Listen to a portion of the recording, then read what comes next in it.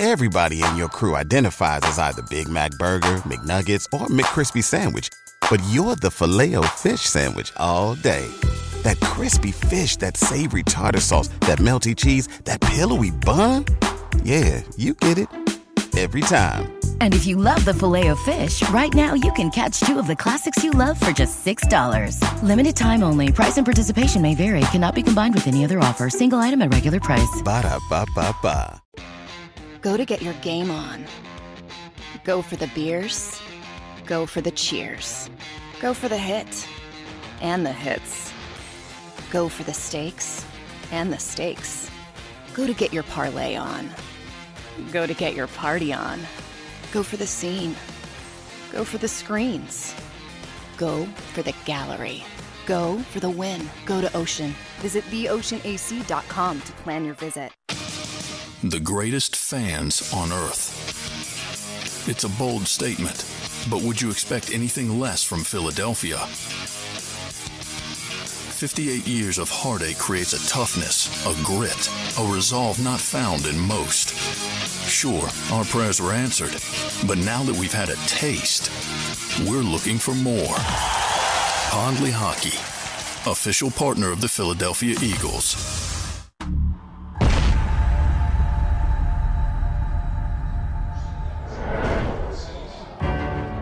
Following the biggest offseason of moves and acquisitions by General Manager Howie Roseman, the expectations of this city have never been higher. Welcome to the 2022 Pond Lehocky Postgame Show on 6abc.com and across the Jacob Sports YouTube channel, exclusively presented by Pond Lehocky Giordano. Live from the Gallery Bar, booking games inside Ocean Casino Resort. Let's get this post-game show underway. EAGLES, Eagles.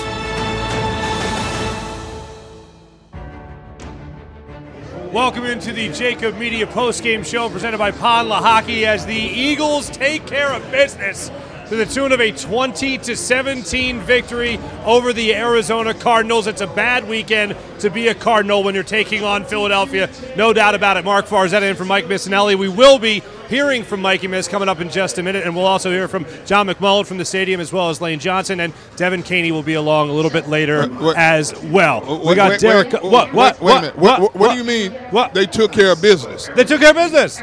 They won. Define taking care of business. They took care of business to the point of they won the football game. Okay. They are 5-0. Does it feel as good as some of the other games? I just wanted you to clarify. That's all. The bottom line is they won the football game. There's a lot of critiques that come along with it, and I know our friend Seth Joyner will have just a couple of them when it comes to Jonathan Gannon and the way they decided to, I almost said the word attack, Seth, but that would go against what you said. Look at Seth's face right now. He's not right. He's not. So I've said this before.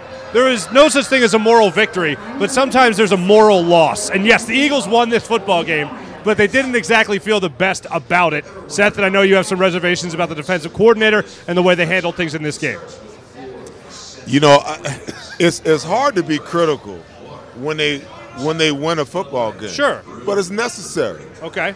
It's necessary. I mean, for us to sit up here and pull our pom-poms out and cheer after what we just watched, you know, it would be wrong.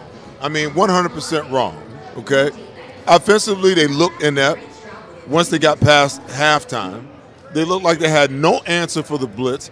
I don't know that we have sight adjustments built into, you know, our offense. When teams show us blitz like the Cardinals did in the second half today and like Detroit did in game one, we have no adjustment for it. Our wide receivers run our routes just like they were drawn up instead of sight adjusting to the fact that, you know what, they're sending too many guys for our protection to pick up. And then on the defensive side of the ball, you know, I'm listening to the commentator while we're watching the game. Oh, Jonathan Gannon likes to play a shell defense. You know, he just doesn't want to give up the big play. Well, what damn difference does it make, okay, if you let the team just slowly but surely just go down the field, okay, and score a touchdown at the end? What's the difference between, you know, a 12-play drive that ends in 7 points and a 3-play drive that they may hit a 40-yard touchdown, it's still a damn touchdown, okay? So you might as well take your chances in trying to stop the opposing team. Every single time that we got into a 5-man front, guess what they ran? They ran quarterback draw. If I can see it, you mean to tell me you got 10 coaches up in the box and another 10 defensive coaches down on the field, and nobody can see that? Nobody picks that up? We can't adjust to that? Hey, listen, I'm happy that they're 5-0, okay? But after what I witnessed the Dallas Cowboys do to the L.A. Rams today, oh, my goodness. They're not going to – the Cowboys are going to come in here and embarrass the hell out of them on Sunday Night Football if they don't figure this out. When you have a bad day at the office and you can still come out with a W, I'll take that any way, shape, or form. You're not going to play perfect football every Sunday. It just doesn't happen. But watching Gannon go back to that defense that we were screaming about the first game of the season, I thought he was making gradual improvements, and my good friend and colleague Rob Ellis, who started the Gann wagon, kept asking me every week, D. Gunn, are you back on the Gann wagon? And initially I'm holding on the back of the rail. Then I put one foot over the rail, and I said, Rob, I'm not there yet. I'm back off the Gann wagon. I'm tired of this shell defense. We understand Arizona has fast receivers. Every team in the league has fast receivers. But a better defense is going to challenge those receivers. This game should not have been as close as this game was. But because they played a stupid shell defense, they allowed Arizona to chip back and get in this game. And very easily, we could have been sitting here watching overtime, waiting for an outcome of a game, instead of a decisive Eagles victory. The bottom line is they won the game, but this defense has to play a much better brand of football consistently. The offense, they were off today. I'm waiting for that second quarter explosion. Didn't happen. But give credit where credit is due. Arizona challenged them all game long. They challenged them at the line of scrimmage. Yep. They blitzed them all game long. They made Jalen Hurts do a lot of things and roll a lot out of the pocket he didn't want to do. They took A.J. Brown out of the game. They made this a ball game.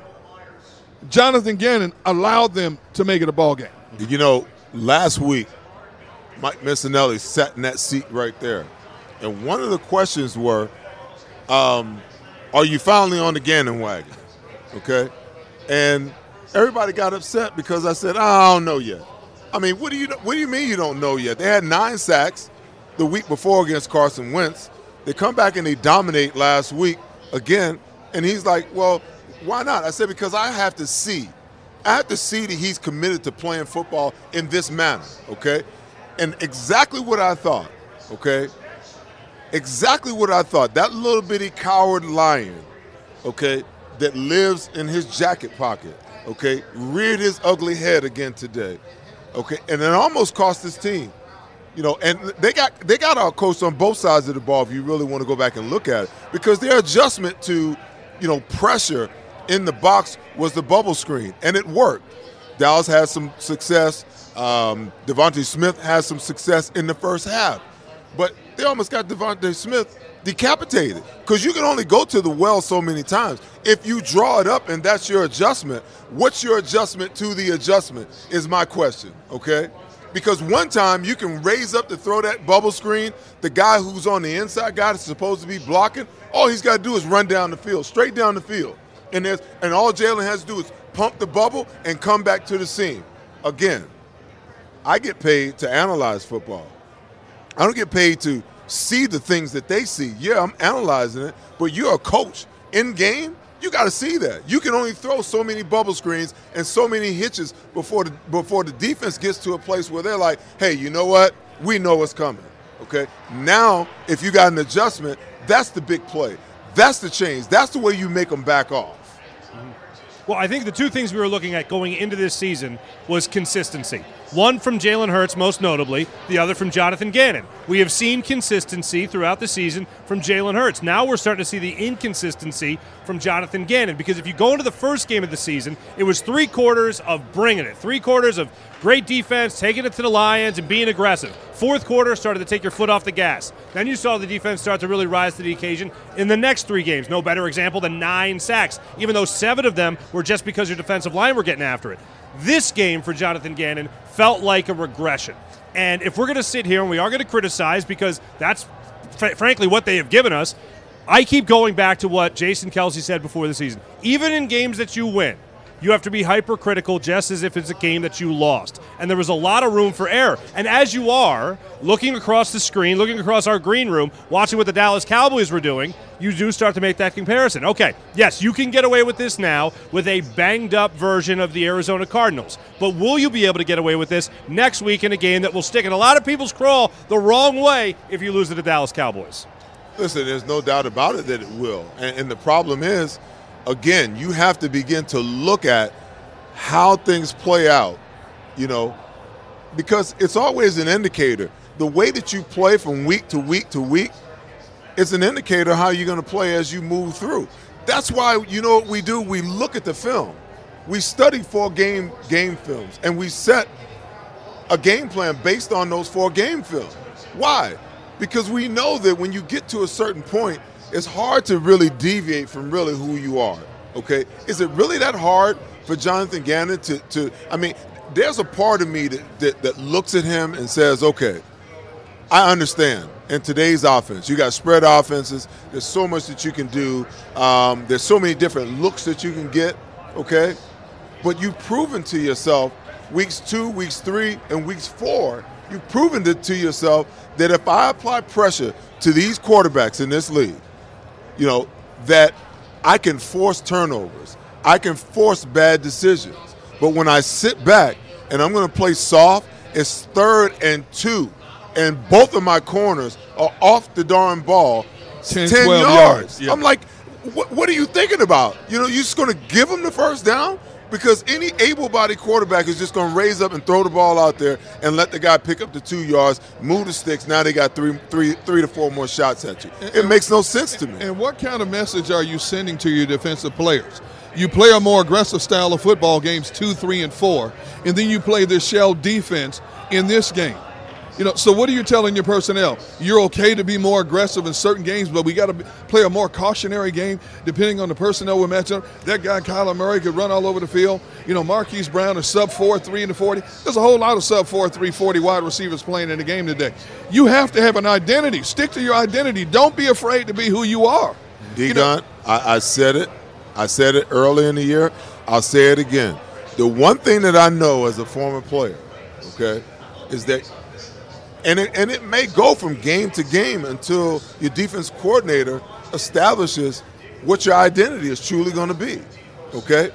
The players will always take on the personality of their coach. Yes. Okay? So if you're an aggressive defensive coordinator and you're going to call an aggressive game, well, guess what? Your players are going to play uber aggressive. Yes. But when you put them in passive situations, you're passing the information to them that guess what? Oh, we're just going to lay back, and we're just going to let them nickel and dime. What we're going to do is we're going to try to bend but don't break, okay? And that kind of mentality that you put into your player's head is wrong. It's wrong. If you want to be aggressive and you want to turn the football over and you want to create havoc and chaos and you want to pressure quarterbacks, then darn it, you got to play like that all the time. Exactly. You can't get to, a second and long situation and let them. I mean, in the second half, 3rd and 14, 3rd and 17, second and 14, twice. You let them convert those types. I mean, they were 8 for 14 in third down conversions and 100%, in fourth down efficiency today. You can't be a great defensive football team and allow that to happen. And that happened because Jonathan Gannon called a very passive game today. I'm sorry. No reason to apologize, but I'll ask you this question then. Of all the negative things that did surround this win, how the hell did the Eagles win this game? Why did they do it? Was it just simply being more talented than what the Arizona Cardinals were putting in front of them? Well, because I agree with you that they were out-coached on both sides of the ball. They won the game because, you go back to the first half. They went up 14-0 before they started to get soft at the end of the second half.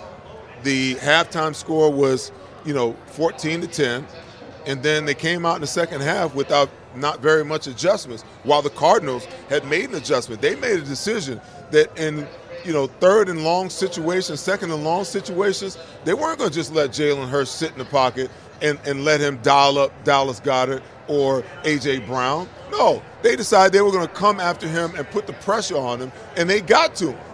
Conversely, on the other side of the ball, we became less and less aggressive. We went the other way. and then you get to the end of the game, and we probably should still be watching, overtime right now. The darn kicker, the same, he didn't make an adjustment either. The same way he was missing them in warm-ups is the same way he missed them to lose them, in the game at the end of the game. So it's not so much. You ask how did they win? This was a gift. They dodged a bullet. They're lucky to be, 5-0 right now. I mean, extremely lucky to be 5-0 right now. Here's how they won the game. They controlled the clock. They had the ball 9 minutes more than Arizona did, so you kept that offense off the field. Kyler Murray slid about a half yard too short in a crucial third down situation, and then the kicker slices one. You know what? You can't be good all the time. It's okay to be lucky every now and then. And you know what? A lucky win still counts as a W, right? Absolutely. Okay. All right. Sure. No, that's what I'm saying. Yeah. I mean, you talk about that games like this that you feel like you pulled one out, you snatched victory from the jaws of defeat, whatever you want to call it. If you really wanted to boil it down, I think it comes down to 2 final drives, really. I mean, yes, it comes down to that final drive with Kyler Murray starting his slide a yard earlier than he should have. But if you look at it, 12 plays, 90 yards. Yes. The Arizona Cardinals go on that long run. They're converting third downs. They're converting on fourth down. They're making things happen. Kyler Murray's making things happen. Well, Jalen Hurts and the Eagles offense and Nick Sirianni and Shane Steichen trusted the run for the first time in this game when you had a lot of opportunities with a banged-up offensive line. Opeta goes in there at certain points in the game. Jason Kelce has to leave. You see a guy like Cam Jurgens get some run. You see a guy like Landon Dickerson trying to improve as well from his injury. And then you finally trust your run game in that fourth quarter, and you yourself return the favor from that 12-play, 90-yard drive with a 17-play drive that goes 70 yards that ended in the field goal.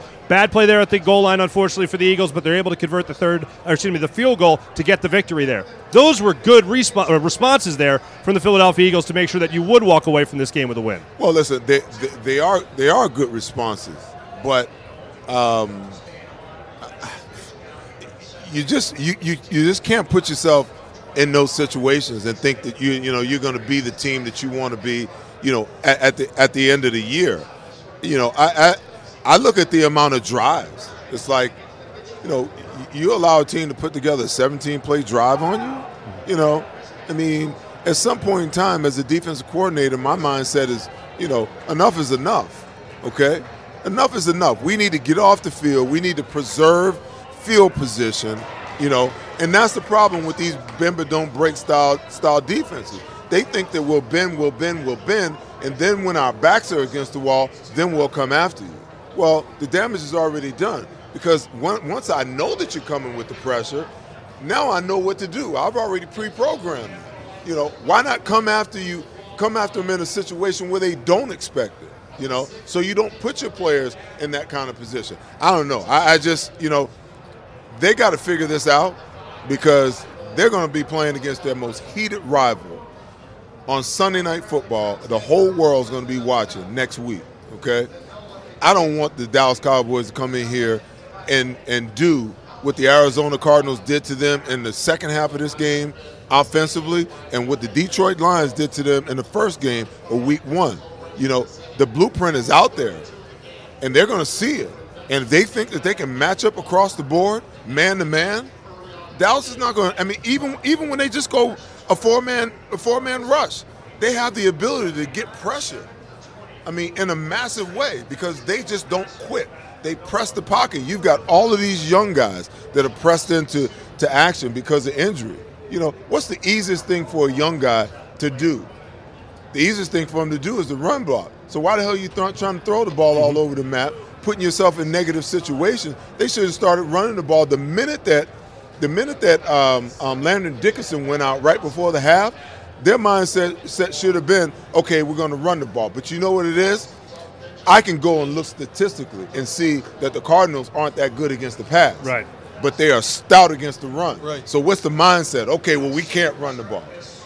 Your mindset can't be that way. That's kind of like the person who talks about, blitzing too much is a risk. No.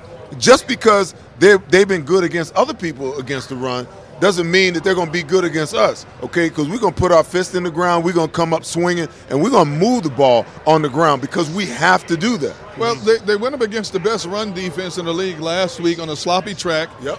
Jacksonville was only giving up 55 yards a game. They busted them up for 210 yards. You have to at least test the interior. And I'm sitting there watching the game with Seth, and I'm saying, why aren't they attacking this Arizona defense between the tackles more in the run game? If Arizona's that fast coming off the ball and they've got Jalen rolling out of the pocket a lot more, hit them between the tackles. Loosen them up. They didn't even try to do that until like the third quarter into the fourth quarter. And lo and behold, that helped them a lot in terms of controlling the clock and not allowing Kyler Murray and that offense to get back on the field. And your running back, by the way, was also coming off a career day running for you just a week ago as well. Now, of course, I am sitting in for Mike Missanelli, who's feeling a little bit under the weather. But Mike, of course, the workhorse that he is still joining us from his home studio. Mike, we appreciate you coming in. What was your reaction to this Eagles victory? Thanks, Farsi. First of all, I'm sorry that I'm not down there with the team today, but COVID finally caught up to me, so I'm just convalescing inside here. I was writing down notes the whole time, and here's one of the notes. I wrote, Seth's not like this. And I knew he was going to look at Gannon as being soft today, and he was. They converted too many third and longs, I thought.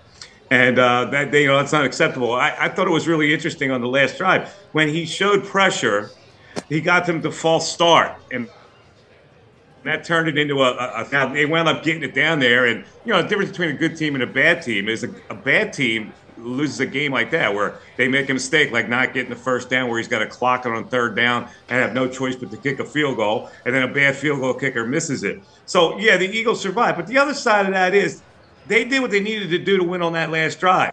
You're right, Farsi. They were not running the football most of the game, and all of a sudden they decided to attack and run the football, and then 8 straight rushes. And finally, I thought that it was a great throw by Jalen Hurts to Goddard there when he hung in the pocket. So they did enough to win. I hear the Seth and Gunner saying that they're going to play a good team. They can't be passive. I mean, they were obviously afraid of Kyler Murray in this game. Gannon was afraid of him. So maybe that's why he was soft. But next week, maybe he's not. I don't know. But I hear what Seth and Gunner are saying. That the sign of a good team, I guess, is that we're complaining about a win. Hey, Mike, let me ask you this. Not only were they afraid of Kyler Murray, but Marquise Brown is sub 4.3 speed as well. Okay, I understand that. But there's a lot of gazelles running around the National Football League with speed. Okay, so we started to applaud Jonathan Gannon for his style of defense games 2, 3, and 4.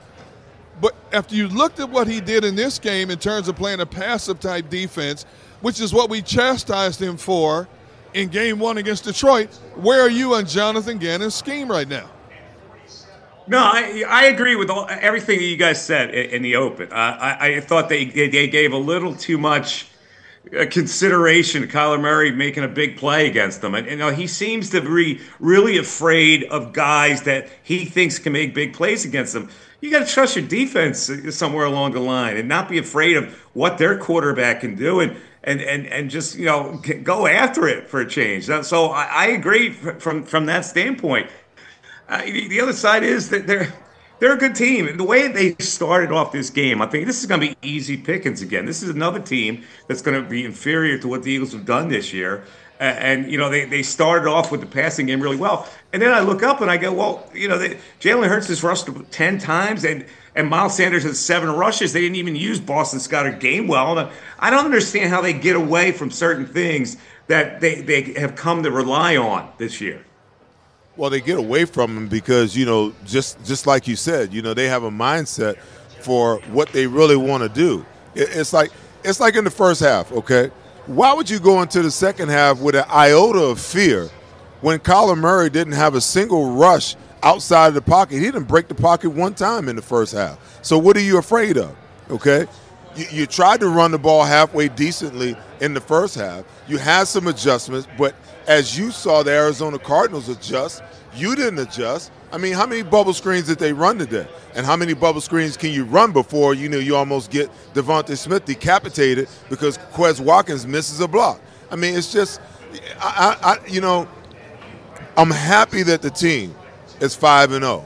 It's a good thing that they're in that position, okay? But Dallas is one game behind.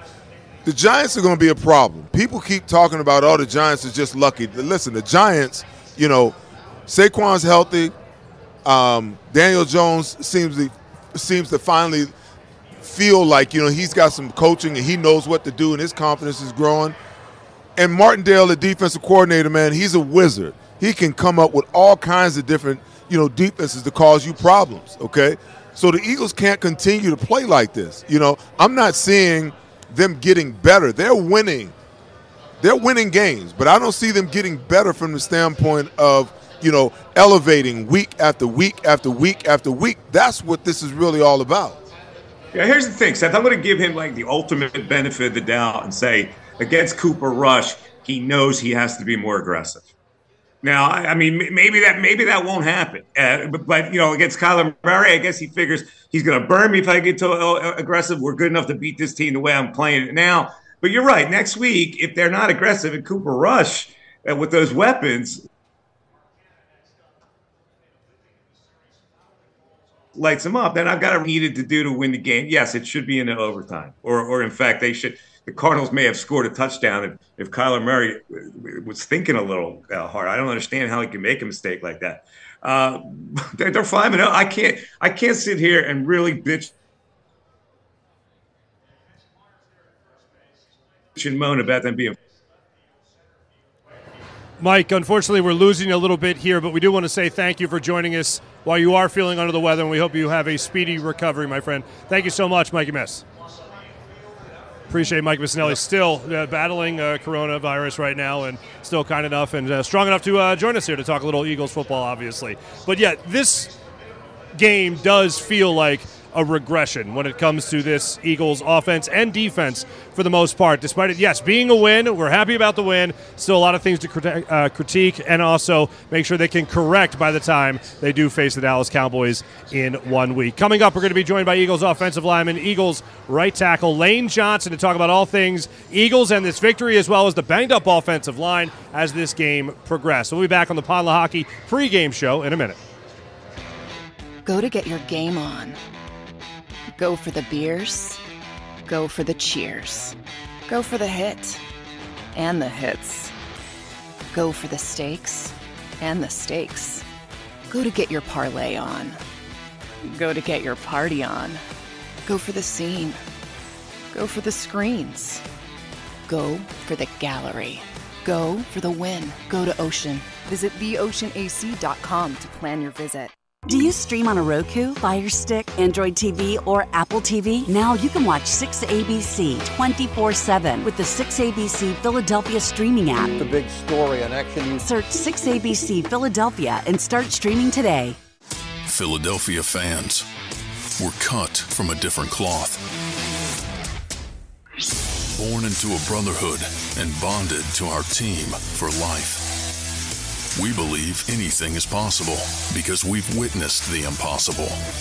While we may be from different neighborhoods, come Sunday, we are one, and we will be heard. Pond Lehocky, official partner of the Philadelphia Eagles. We all know that taxes are just part of life. It's true during our working years, but also in retirement. But what you might not know is up to 85% of your Social Security benefits might be taxed. Our team at Thrive Financial has helped retire thousands of people across the Delaware Valley by asking questions they never knew they needed to ask, including how their Social Security benefits might be taxed. It's time to be proactive on taxes. Get your Thrive Retirement Tax Playbook today.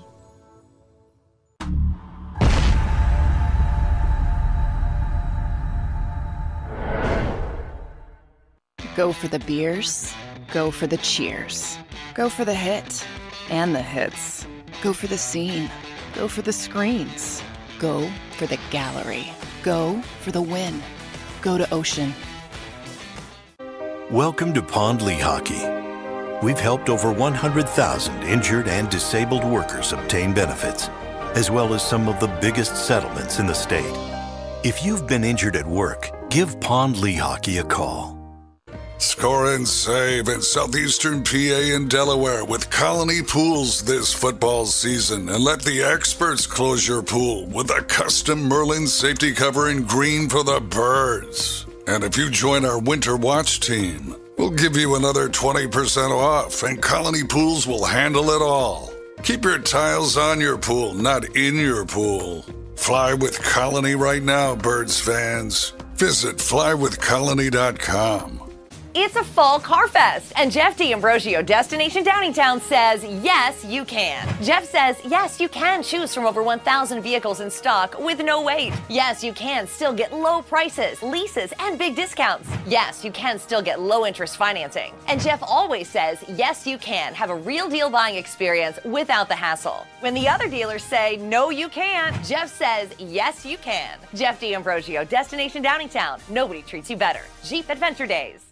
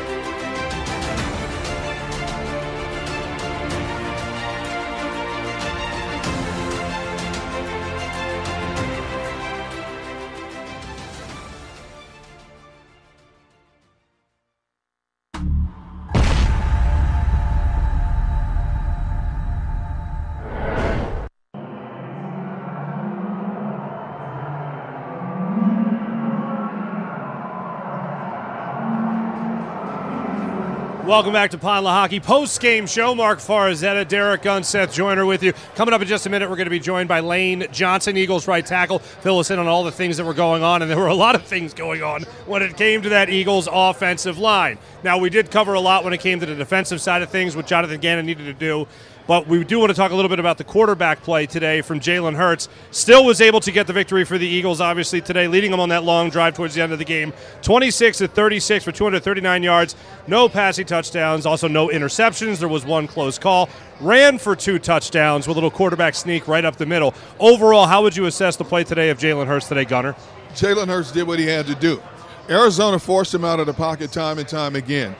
He made some necessary throws, some big throws to his strong side across his body, and then other times he threw the ball away when he had nothing there. Officially, Jalen Hurts, no quarterback sacks today. Why? Because he played a smart football game. Okay, he didn't serve up any potential. Well, there was one that could have been a pick. Luckily the defender dropped the football. But Jalen Hurts shows you once again that he will do what's necessary to win football games. He's a very smart, heady quarterback. He stepped up and ran when he had to. There were a number of quarterback draws for him as well, which he picked up significant yards. Was it his best game? No. Arizona dictated a lot of what he could and could not do in this game today. So I thought Jalen Hurts played a pretty efficient game today. I just believe that, he did what he could with what was called. They didn't give him the benefit of having the running game through the running backs early in the game. We didn't see that until, the third quarter, almost the fourth quarter. And clearly the game plan was to get the ball to, Dallas Goedert early. They felt like, they could take advantage of some mismatches. They came out with some screen plays, to Dallas early, a couple to, some of the other wide receivers.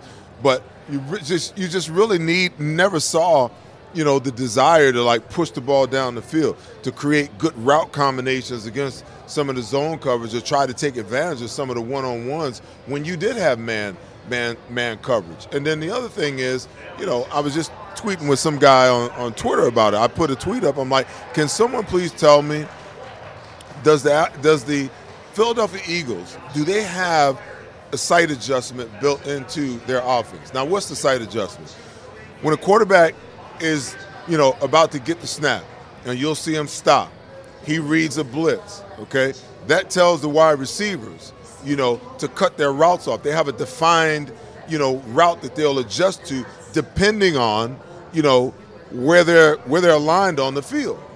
Well, and all teams have it. A lot of times if you got 3 on this side and 1 on this side, the quarterback will look back on the weak side where the 1 is, and depending on whether the cornerback is playing inside or outside, if he's inside, okay, he's going to shake and run the fade. If he's lined up outside, it's the easiest throw in football. He just throws a slant. But we don't see that with our offense. It's almost like, and I want to ask Lane about this, when we get him on, is it incumbent upon the protection to be able to pick up all blitzes, yet the routes stay the same. We saw it against Detroit. We saw it again today, that there's no sight adjustments that are actually built in. And if they are, even I'm not seeing them, and I don't miss a whole lot when I'm watching the game. It looks like the wide receivers are just running their routes, whatever they are.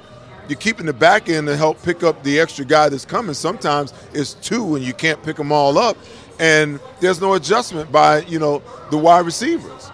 So that has to change, because you're not gonna help your quarterback, because teams are looking at it and they're seeing that there's no sight adjustment. For example, you got a guy like A.J. Brown. You should be able to run the slant anytime you want to. Once he gets inside, it's a done deal, because he's got whoever it is that's on him completely boxed out. His body's too big. You can do the same thing with Dallas Goedert on the other side if you wanted to. So I don't know, man.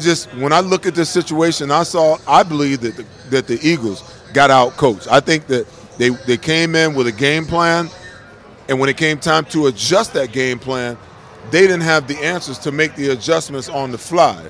And yet the Cardinals just kept making adjustments as they went along, and the Eagles had no answer for those adjustments. Well, real quick, just on one particular play when it came to a sight adjustment, or at least checking to a new play, once Jalen Hurts saw what was in front of him and didn't like it, Dallas Goedert did tell the media after the game today that big third down conversion, the 3rd and 12, was a checked play away from what was originally called from Jalen Hurts. So that was at least one play that Jalen Hurts saw when he stepped up to the line of scrimmage, didn't like what he saw, and then was able to take advantage of something else that the defense was giving him. Well, you said one. Exactly, okay. One, yeah. But to further your point, there were plenty of opportunities here where we were looking at bubble screens left and right when it came to, mostly right, to this ball club, and we looked at the way they were doing this, and it just looked like it was out of control. And what Seth was kept on screaming for was Quez Watkins. Where's that seam? Where's that go route? Well, listen, it's called offensive coordination. Mm-hmm. You don't just haphazardly call plays, okay? What you should be doing is you should be calling plays to set up other plays. Like if you got 2 runs out of a specific formation, okay, you should have at least 2 to 3 passes off of each one of those runs. Why? Because you want the defense to believe that they're getting that same run again, and you get the linebackers and everybody to bite up on it, and then you raise up and you hit them with the pass. Right. So now when the next time they see that formation, their mind is going 1,000 miles a minute, because they don't know whether it's run or pass, because the run looks exactly like the pass. That's the whole point of the RPO, is to give you a similar look, or the read options that give you a similar look and give you something a little bit different every time. Add a little new wrinkle to it every single play. And I just saw more of the same. Bubble screen, bubbles. Every time you saw, too many guys in the box, let's just bubble screen it outside. The hits pass has become such an integral part of offensive football that we watched today. In this game in particular, I'm screaming they're running too many of the hits passes, but I can see why. With Arizona speed coming after Jalen Hurts, basically he was trying to catch him at some point to see if he can catch him in the odd man. It happens quite a lot in the National Football League, whether you like it or not. But when you take into consideration how much that Arizona defense was bird dogging Jalen Hurts today, you had to try something to try to catch him, maybe with one too many men down in the box and too many guys coming forward instead of too many guys dropping back. Now, a couple of times it worked, especially to Devonta Smith for nice gainers. And other times, though, it didn't work. You go to the well too many times. Yeah. Okay. Every once in a while, you're going to go and you're going to pull up a bucket that's empty. Yeah, exactly. No question. We're going to go out to Arizona right now, talk to Eagles right tackle Lane Johnson, brought to us by Dry Tech. If your basement is flooding from all this rain and all the rain, call Dry Tech. Lane, first off, how are you and how are the rest of your offensive line mates? Good. Yeah, it was wasn't a pretty game by any means. I feel like we had a lot of areas where we could have capitalized on. But, yeah, we had some guys battle through, Kels, Isaac, Driscoll got stepping in, Sua, Opeta. So, yeah, just a big night for the O-line crew. Hey, Lane, from an offensive perspective, was this the most physical game you guys played up to this point? I think, when it comes to the run game, I felt like they had good matchups. I felt like they were active, quick, and then their backers were very good. I feel like they had a good game plan against us. Yeah, I mean, it wasn't, like I said, we had moments where we had big plays, and you think we're about to go down there and make it a 2-score game, but that wasn't the case. So, we got a lot to work on. We know that, and, we got to get that stuff fixed. Lane, I know that, this question I'm going to ask you is normally, it's incumbent upon the quarterback and the wide receivers. And I have to ask because, we've seen this. We saw it in week 1. We saw it, today. Do you guys have sight adjustments built into, the offense? Like when you get a blitz look as far as, pre-snap, is there sight adjustments between the quarterback and the wide receivers on the outside? Because it looks like to me that it's incumbent upon you guys up front to protect whatever it looks like, but the routes remain the same. Now, I know that Jalen does a lot of checking at the line of scrimmage. I think that there was something that Dallas Goedert just said in his interview. But sometimes it looks like there's plays to be made and that those sight adjustments need to happen in order for Jalen to do his job efficiently and to take some pressure off of you guys as well. Yeah, I feel like it could be a lot more fluid. Obviously there's plays to throw hot on. I felt like, there was times their pass rush capitalized. I don't know what happened early. I know he escaped the pocket a bunch of times. So obviously there was pressure from somewhere. But, at the end of the day, he's able to capitalize and make plays off of that. And, but, as the offense, we know we have a lot of stuff to fix. I mean, this wasn't our cleanest game. It's a very, very ugly game. And, moving forward, got a lot to work on. Lane, you guys had established yourselves in the early goings of the game, and a lot of it was thanks to interception. You guys were able to punch it in a couple of different goal line situations with quarterback sneaks. But then later in the game, it didn't seem like the offense was able to gain that momentum until that 17-play drive. And you guys seemed to trust the run a little bit more. Would you wish you'd seen that a little bit earlier in the game, or do you feel like that was just dialed up at the right time during that 17-play drive? We start off hot, and it's just how the style of the game goes. I feel like we were making big plays downfield early, so it's kind of hard to get away from that. And then as the game progresses and evolves, you attack it differently, make halftime adjustments. And, a lot of guys on the O-line, played through something, and Jack Driscoll played a hell of a game. Sue Opeta stepping in, Cam Jurgens. That's a lot of people rotating in and out. And, hats off to those guys and Coach Stout. Hey, Lane, can you give us an update on some of your offensive linemen? I mean, I knew Dickerson went down. He came back. Jason Kelsey got nicked up. He limped off the field. Are these guys going to be good to go next week? Because next week is the one everybody's been waiting for. I'm not a medical professional, but I think I saw him walking around the locker room, so I think he's good. So he's good, 100%. 100%.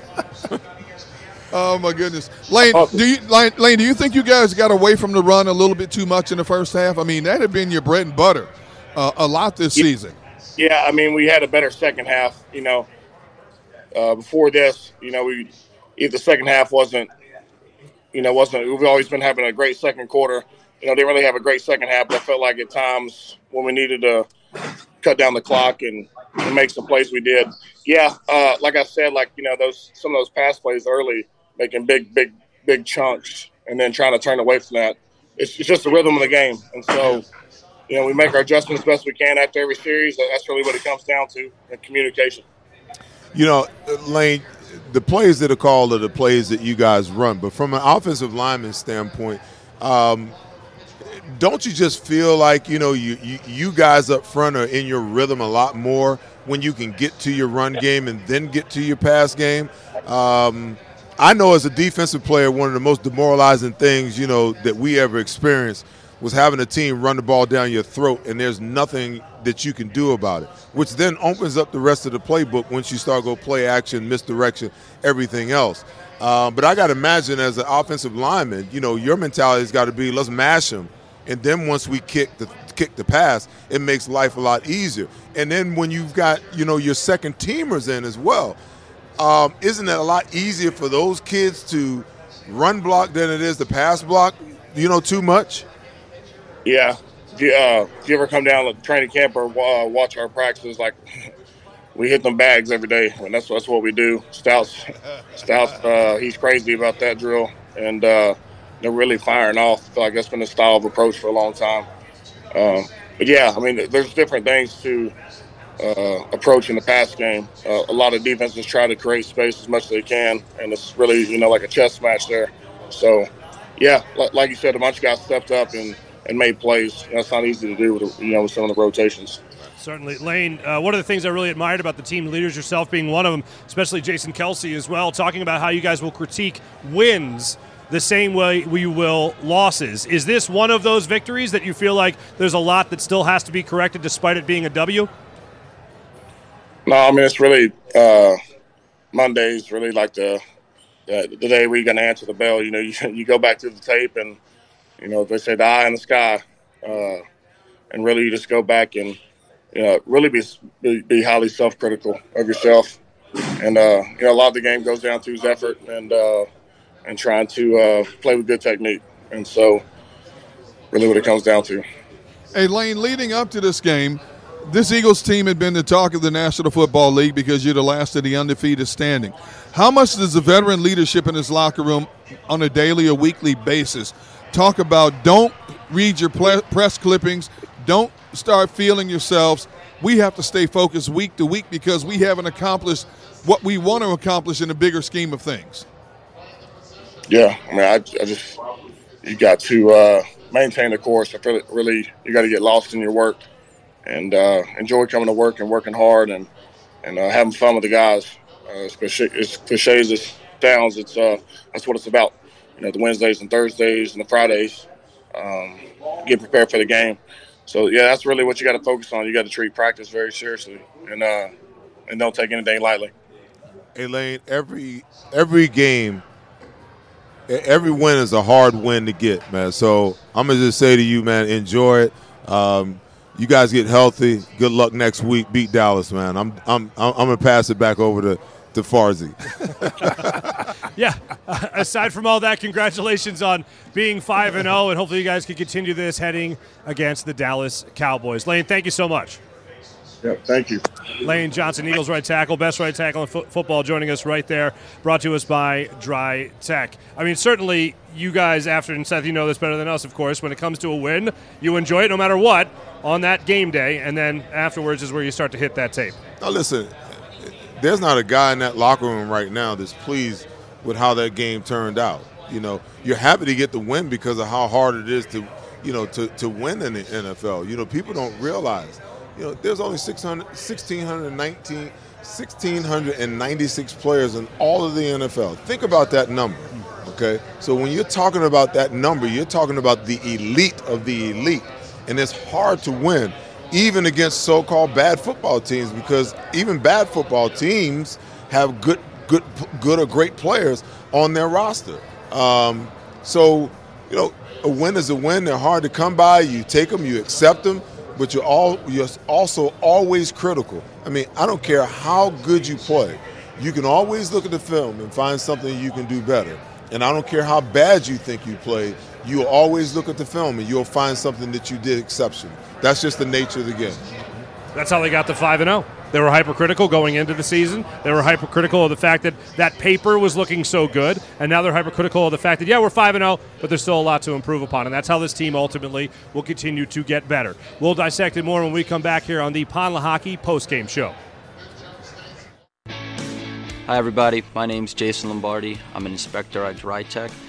At Dry Tech, we offer 3 major services, the first one being basement waterproofing.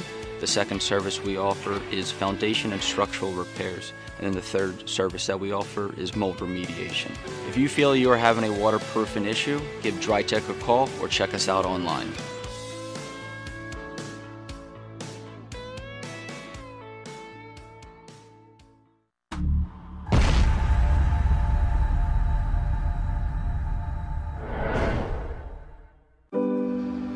My husband hadn't missed work in 15 years. His injury required months of rehabilitation, and unfortunately, the insurance company didn't see it that way. I was working 2 jobs, but it wasn't enough. One conversation with Pond Lehocky changed everything. We sat down, told him our story, and they guided us through the whole workers' compensation legal process. Pond Lehocky. Tell us your story.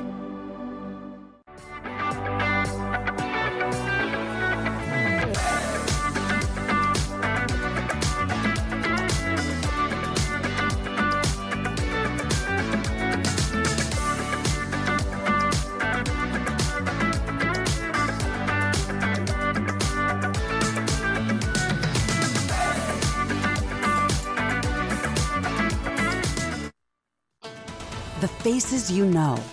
The team you trust. The Delaware Valley's leading news program, Action News. Celebrating the life of your loved one is what we do at Life Celebrations by Givenish. When the matriarch of the Dalloway family died suddenly at 82 years old, Life Celebrations by Givenish stepped in. They will make this the easiest thing that I know it's not easy, but they will make this as easy as possible. Life Celebrations by Givenish, customizing services as unique as the individual. I just know that my dad, who is in charge of everything, was not in charge of anything at that point when my mom passed. And again, just another shout out to this place for making it easy. Turning tragedy into a celebration of life, no matter how hard, is what we do at Life Celebrations by Givenish. Life Celebrations by Givenish, customizing services as unique as the individual. Go for the beers, go for the cheers, go for the hit and the hits, go for the scene, go for the screens, go for the gallery, go for the win, go to Ocean. Go passionately. Go fearlessly. Go confidently. Go Birds! Go confidently towards your goals with First Trust, Philly's hometown bank for nearly 90 years, and the official bank of the Philadelphia Eagles. We're focused on getting you over the goal line. So go with conviction. Go with trust. Go Birds! And go forward with us by your side. First Trust Bank, the official bank of Philadelphia dreams. Up. And go Birds.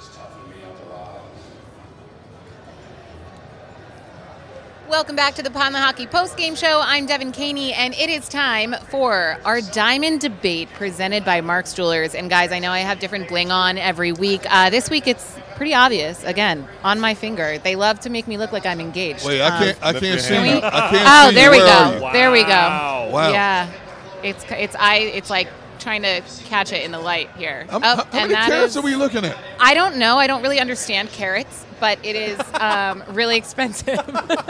Well, I'll explain real quick. You got a lot of them on your finger right there. Yes. Yeah, it is like, I feel like there's a lot of pressure on me from carrying this thing around. I'm not going to lie. So let's get to our Diamond Debate. And if you guys are tuning in, you can vote on our YouTube and also on Twitter. Are you guys worried about the Cowboys spoiling the Eagles' undefeated streak on Sunday Night Football? I'm still personally tormented from both Cowboys games last season, particularly that first primetime game that was Monday Night Football when they just absolutely embarrassed the Eagles. But we are a different team now. Feel a little bit better, but I am still worried. I'm worried that, if this coaching staff doesn't come up with a more definitive, game plan for the Cowboys, that defense is uber aggressive. So you got to come up with ways to take advantage of their aggressiveness. But I also think that, if Dak Prescott is not back and you're going against Cooper Rush again next week on Sunday night on the biggest stage, then you better have a blitz package together to put pressure on him. Listen, Gallup is back, but, he's back off a major injury. CeeDee Lamb is dealing with a groin injury. Their tight end, Dalton Schultz, he limped off again today.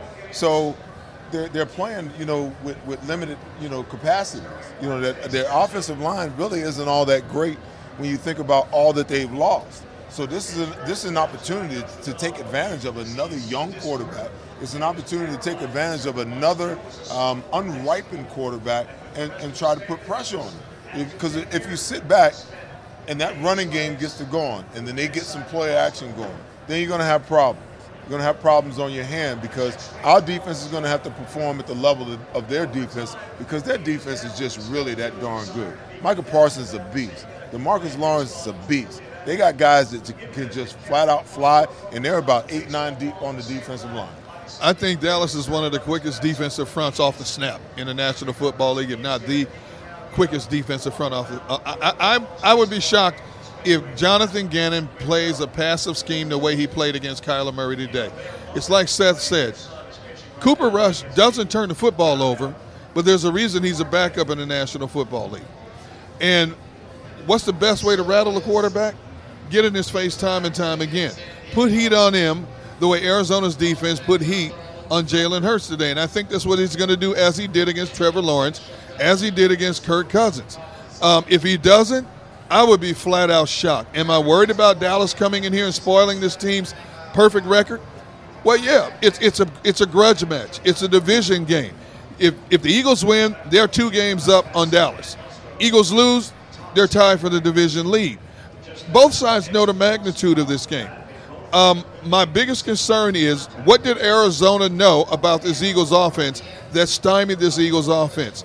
It wasn't until the Eagles started running the football in the fourth quarter to control the clock that was the biggest difference in the game. Them controlling the football 9 minutes more than Arizona did. Because if it hadn't been a lot of 3-and-outs for this Eagles team or a lot of 2 or 3 minute drives, we might be sitting here talking about this Eagles' first loss of the season. Well, I will submit to you what they knew was the Eagles wanted to come out and they thought that they couldn't run the ball, so they didn't try in the first half of that game. They came out and decided to throw it. So normally what you want to do as a defense, you want to make your opponent one-dimensional, because once you make them one-dimensional, they know that they can't run it. You know that they can't run it. So now you got them in a predictable situation. The problem is the Eagles made themselves one-dimensional in the first half. And by doing that, they tipped their hand to the Cardinals, and the Cardinals came out and was, okay, you're going to pass every down. We'll just come after you. We're going to come after your quarterback with no regard for the fact that you might run the ball. It wasn't until they actually committed to the running game in the third quarter, towards the end of the third quarter, that things began to change for the offense. But by then, the Cardinals offense was already doing their thing, and Jonathan Gannon was already in passive mode, and, it was game on. Yeah, but Arizona's a good run defense. Jacksonville was the best run defense. Right. Why didn't you come at Arizona a lot earlier in the game than you did? It's like we said, they didn't really go to the run until the third and fourth quarter. That was a big difference. J.J. Watt led the team with 2 sacks coming into this game. Exactly. Okay? They had 4 in the season. The Allen kid, only had 1 or 2 coming into this game. 1, yeah. So the thought is, okay, if they can't rush, if they can't get out after the passer, what they really want to be is they really want to throw the ball. Every offense in the NFL wants to throw the football, okay? They look at the running game as something secondary that we have to do in order to keep defenses honest, But this team got to the playoffs last year by doing what? Running the football. And I get you trying to evaluate, Jalen Hurts, and you're trying to, validate the fact that you gave up one of your first rounders and spent $100 million on this wide receiver, and you extended your tight end, and you got a good line, so you want to throw the ball. But there's nothing wrong with running the football that allows your entire playbook to be open. Right. So now when you throw it, you can have the success down the field. Well, I'm looking at. Go ahead, because I don't want to go off on a whole nother tangent. It plays into what you're saying, and please go on a tangent once I ask this question. Looking at this talented Dallas defense, what kind of offense do you think the Eagles have to run to succeed against that defense? Because I'm scared of Dallas' defense. Listen, they better come out and they better try to establish a run game early, okay? They decimated the defending Super Bowl champions today, okay? Matthew Stafford threw the ball 42 times today for 308 yards, okay? 1 touchdown, 1 interception. He was sacked 5 times, and battered and beaten. You want to know how many times they ran the ball today? A total of 15 times. 15 times. And 13 of them were by the running back. The other 2 were by, wide receiver sweeps, okay? For 2.5 yards average. You're not going to beat an elite team like that. I mean, even if you can't run the ball the way you really want to, you still have to put it in the defense's mind that we're going to try to run the football. I mean, if you don't, like I said, you make yourself one-dimensional. Now, we can dial up whatever blitzes we want to dial up, and I'm telling my big dogs, hey, man, pin your ears back. I got your back if they decide to hand it off. I'll take care of the draw. I'll take care of the quarterback draw. You pin your ears back and go get the quarterback and play the run on the way to the pass. I think anybody that looks at the Dallas Cowboys defense and says to themselves, I'm not worried at all, I'm not scared at all, we're going to be fine against them, I guarantee you that's exactly what the LA Rams were saying before this game. We're not scared of Cooper Rush. We're not scared of that defense. We can get after him with Aaron Donald. We can get after their defense with our quick passing and our reigning Super Bowl champion in Matthew Stafford. And it didn't work out that way at all. You're just not being real with yourself if you don't acknowledge the fact that at least this Dallas defense is pretty damn good. And yes, Cooper Rush, backup quarterback certainly, but he is doing things to help you win games and doing things that backup quarterbacks should always be doing, which is always the thing that's not going to lose the game for you. And that's how he has played so well to this point. And for as bad as the NFC East was supposed to be, I mean, you're looking at a bunch of 4-1 teams in the Giants, and also you're looking at this team, like the Dallas Cowboys, and you're also looking at the Eagles that are undefeated. They're one win better than the rest of that division, with the exception, of course, of Carson Wentz, and the Commanders are a little bit better than them. But anyone that's just looking at this team saying they're not at all worried, I think they have a reality check in store for them. Well, so here's another question. Going into the Cowboys-Rams game today, I was saying Cooper Rush is fraudulent because I didn't think he was as good as his statistics showed. Not throwing a pick. Okay, he technically threw 2. They were just called back. There were penalties. He is a backup quarterback for a reason. But he hasn't lost as a Cowboys quarterback yet. But we keep hearing rumors about Dak Prescott potentially coming back and making his return. Who would you rather play next week? Dak or Cooper Rush? Dak. Me too. Based on what I saw Dak do in that first game, which he cost Dallas that game against Tampa Bay because he missed numerous wide open receivers. I'd rather play Dak right now. For whatever reason, this team seems to play better with Cooper Rush under center. And obviously the defense follows the lead of Micah Parsons. Now, we saw Micah Parsons limp off the field today and found out he was dealing with a groin injury. That man came back on the field, and Seth and I were sitting there watching him. He was shedding chip blocks, shedding left tackles, and still getting to the quarterback. I don't want to see that next week. Now, if you have Sua Opeta and Jack Driscoll on their left side, and they like to move Parsons around, what would you do if you're Dallas's defensive coordinator? What are you going to do? I'm telling you what is going to happen. If Sua Opeta and Jack Driscoll have to play on the left side, if Jordan Mailata is not up for next week's game, okay, and for some reason or another, Landon Dickerson can't go, and you've got that combination, you're going to get both DeMarcus Lawrence and Micah Parsons over on that left side the majority of the game. And they're going to be running all kind of stunts and games over there, and I'm telling you right now what you're going to see. I'm telling you what you're going to see. Well, now and to answer your question, though, I'd rather see Cooper Rush. Okay, I really would because I think you can be more aggressive against Cooper Rush, and it's a much more predictive game plan. When Cooper Rush is in the game. Listen, he only threw the ball 16 times today. You want to know why? Because they ran it 34 times for 163 yards for 4.8 yards a carry. Okay, so when Dak is playing, they're more apt to put the ball in the air. They want to throw the ball with Dak because they believe that they have an advantage with him at quarterback in doing so. And now that they got Gallup back, absolutely, they want to air it out. But they know that they have to play a different style with Cooper Rush, that they have to run the ball. The play-action pass has to be a part of what they do in order for him to have success. I would agree with you normally, 99 times out of 100, Seth. The only reason I agree with Gunner is the fact that I don't think. What is that supposed to mean? No, the only reason I agree with Gunner is for this. It's something you didn't mention. I believe Dak Prescott is going to come back and play in this game with a bum thumb. I'll face any Hall of Famer ever as long as they can't grip the football. If Dak Prescott can't grip the football, and you hope it's cold, and frigid. Yeah. The problem is if he comes back, you can darn well believe he's going to be able to grip the football. Well, this team is 4-0 without him.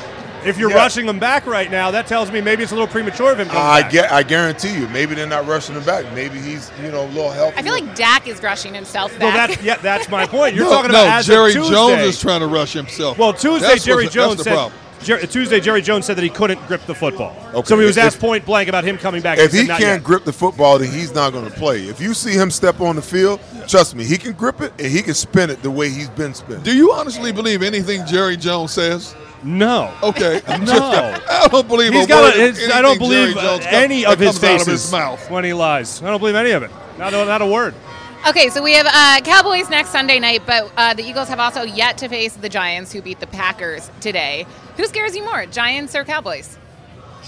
Oh, I would say Cowboys. Yeah. I would say Cowboys because of the swiftness of that defense. They do have a better collection of receivers. We talk about CeeDee Lamb and we talk about Michael Gallup finally coming back, but they have another young receiver in this kid, Noah Brown, who's the favorite target of Cooper Rush because they spend so much time together playing backup in practices and stuff. And because Cooper's in there, Noah's starting to shine. Tony Pollard is going to make a lot of people forget about a guy named Ezekiel Elliott. He busted a long one today for a touchdown as well. I look at the Giants. The Giants did three things very well before this year. They hired the right head coach in Daboll. They hired the right defensive coordinator finally in Wink Martindale, and they restructured their entire front office, and they're going in the right direction. Everybody kept saying the Giants are trash. That was a big win. Now, maybe Green Bay's overrated, but that was a big win for them to come back the way they did. They were down 17-3 at one point, came back and beat the Green Bay Packers and Aaron Rodgers. Yeah. That's a statement game for them. When you keep building momentum like that, especially when you've already equaled your win total from a season ago in 5 weeks, guys are looking around and saying, hey, you know what? Maybe we're not as bad as we thought we were, and the Giants are not 100% healthy yet. Yeah, no, I feel like their win over the Packers today solidified them. It gave them that boost of confidence, and that scares me. Yeah, I'm going to give you the next go, Farzy. The next what? I said I'm going to give you the next go at that question. The next go at that question? We are going to come back to that after the break. We do have to break. That was our Diamond Debate presented by Mark's Jewelers. Again, my sparkly diamond ring you can pick up yourself from Mark's Jewelers. Stick around because the D'Ambrosio Drive of the Game is coming up on the Pond Lehocky Postgame Show.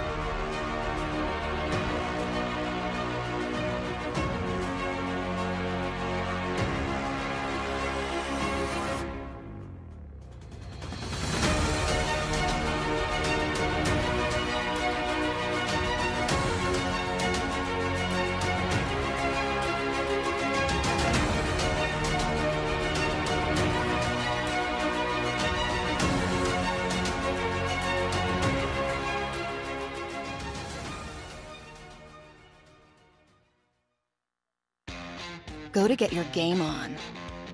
Go for the beers. Go for the cheers. Go for the hit and the hits. Go for the stakes and the stakes. Go to get your parlay on. Go to get your party on. Go for the scene. Go for the screens. Go for the gallery. Go for the win. Go to Ocean. Visit theoceanac.com to plan your visit. The greatest fans on earth. It's a bold statement, but would you expect anything less from Philadelphia? 58 years of heartache creates a toughness, a grit, a resolve not found in most. Sure, our prayers were answered, but now that we've had a taste, we're looking for more. Pond Lehocky, official partner of the Philadelphia Eagles. Go passionately. Go fearlessly. Go confidently. Go Birds! Go confidently towards your goals with First Trust, Philly's hometown bank for nearly 90 years, and the official bank of the Philadelphia Eagles. We're focused on getting you over the goal line. So go with conviction. Go with trust. Go Birds! And go forward with us by your side. First Trust Bank, the official bank of Philadelphia dreams. Oh, and go Birds. Score and save this football season on your car insurance. Before the next game, save up to 40% on your auto insurance policy. That's right, 40% savings. Call an Audible this season and contact the Del Val Insurance Group. They're an advocate for you, not an insurance company. That means they'll get you the right coverage and save you up to 40%. Call managing partners Fran or Jim of Del Val Insurance, 215-354-0122, or score and save at dvigi.com. dvigi.com.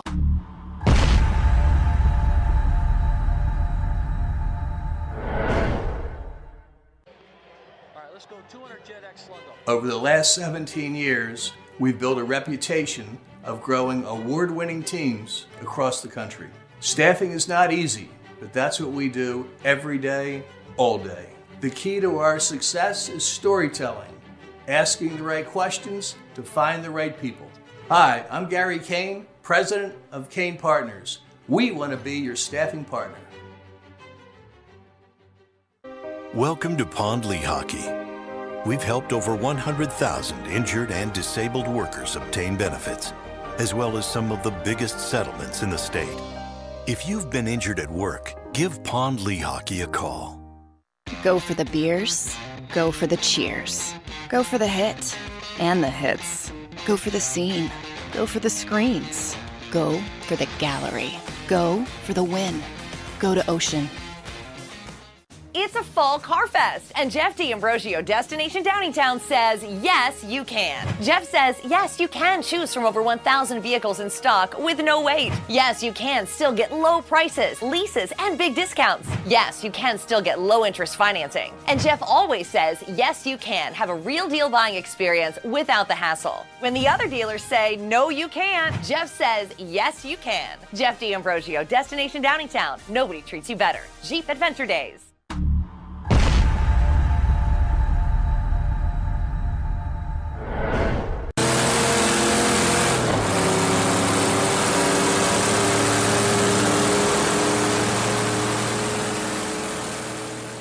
Welcome back to the Pond Lehocky Postgame Show. It is time for our Jeff D'Ambrosio Auto Group Drive of the Game. GoJeffAuto.com. Last segment, Mark, I think you were about to drop a really fire point, so I'm going to start with you.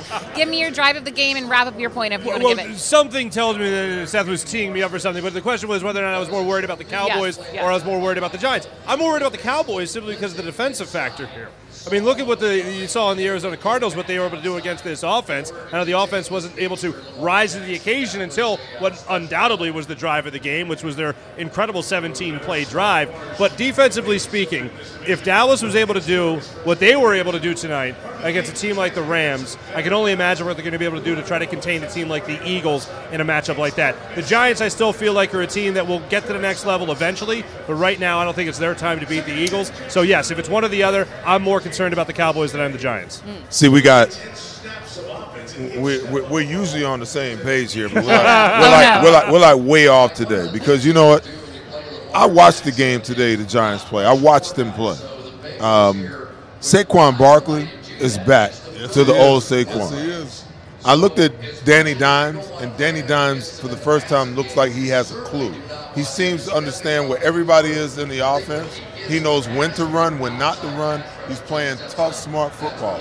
And on the defensive side of the ball, I mean, they just gave the Green Bay Packers offense all that they wanted, you know, across the board. So I think from a overall standpoint, and then, you know, to D. Gunn's point, they finally got it right at the head coach. You know, these players on the Giants believe when they take the field, they believe that they can win now. That's a dangerous thing to actually have that belief. And then the coach expresses that belief in them week one, going for 2 instead of 1 to actually win the game. Right. And he repeats it week after week after week. And you can just see this team's confidence growing, the quarterback's confidence growing. And on the defensive side of the ball, I mean, what Martindale's able to dial up, I mean, he can confuse the heck out of a lot of quarterbacks. So I'm more concerned on a big scale, okay? I'm concerned about the Giants' defense, but I'm concerned about the Giants and the total picture more than anything. Do you have did you say your drive of the game?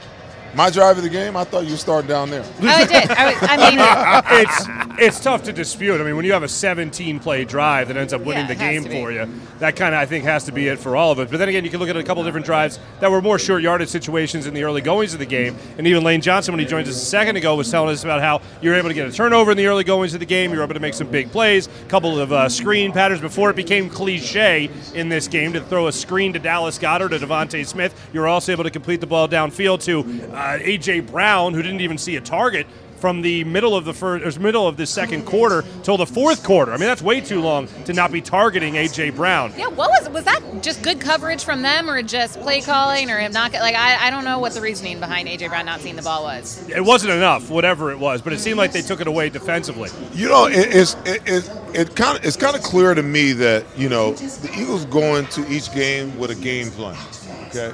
Week 1, it was pretty darn evident that, you know, A.J. Brown, he was the focal point in that game because that was the matchup that they felt like they had the best situation with. You come back week 2, and all of a sudden, you know, Devontae Smith explodes and just has, you know, this hell of a game. And then today, it seemed like the theme was Dallas Goedert to start. It doesn't seem like, to me, there's, you know, a let's spread the ball around type of thing. I think they zero in on a matchup that they think that they can win with, and they go with that. That's the theme of what they do, and then they evolve and they change as the game goes on. Listen, I think that, you know, the Eagles' second scoring drive, 16 plays, 87 yards, it gave them a 14-point lead. They were up 14-0. If they don't get there, it's likely that they lose this game. It's very likely that they lose this game if they don't get that second touchdown before the half and go up 14-0, because Arizona turned around and came back and put 10 points on the board before the half, and they went into the half. The Eagles 14-10. Mm-hmm. So I think that was the most important drive of the game. Now that drive later in the game, yeah, that's important because you got to get to the point where you can get the 3-point lead. But that drive right there, if you erase that 7, that alters everything. Yeah. I don't disagree, but I have to say that 17-play drive that almost ate up 8 minutes on the clock was huge. 13 of those plays were running plays. They kept the clock moving. They kept that Arizona offense off the field, which wouldn't allow them to get any momentum.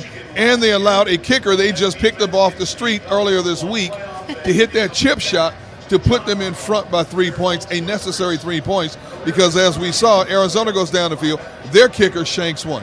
So I'm going to go with the 17-play, 8-minute drive that led to the deciding 3 points in this game. Yes, I mean, we have to give credit to Nick Sirianni's clock management, honestly, in this game, and I think throughout this season so far it's been great. But, Mark, you're shaking your head, so no, I'm nodding. This is an affirmative nod. Affirmative nod. Okay, it just bothered. The only thing that bothers me is that you had such a great run game last week, and it took you so long to get back into the swing of things running, even though you had the big hints that were out there.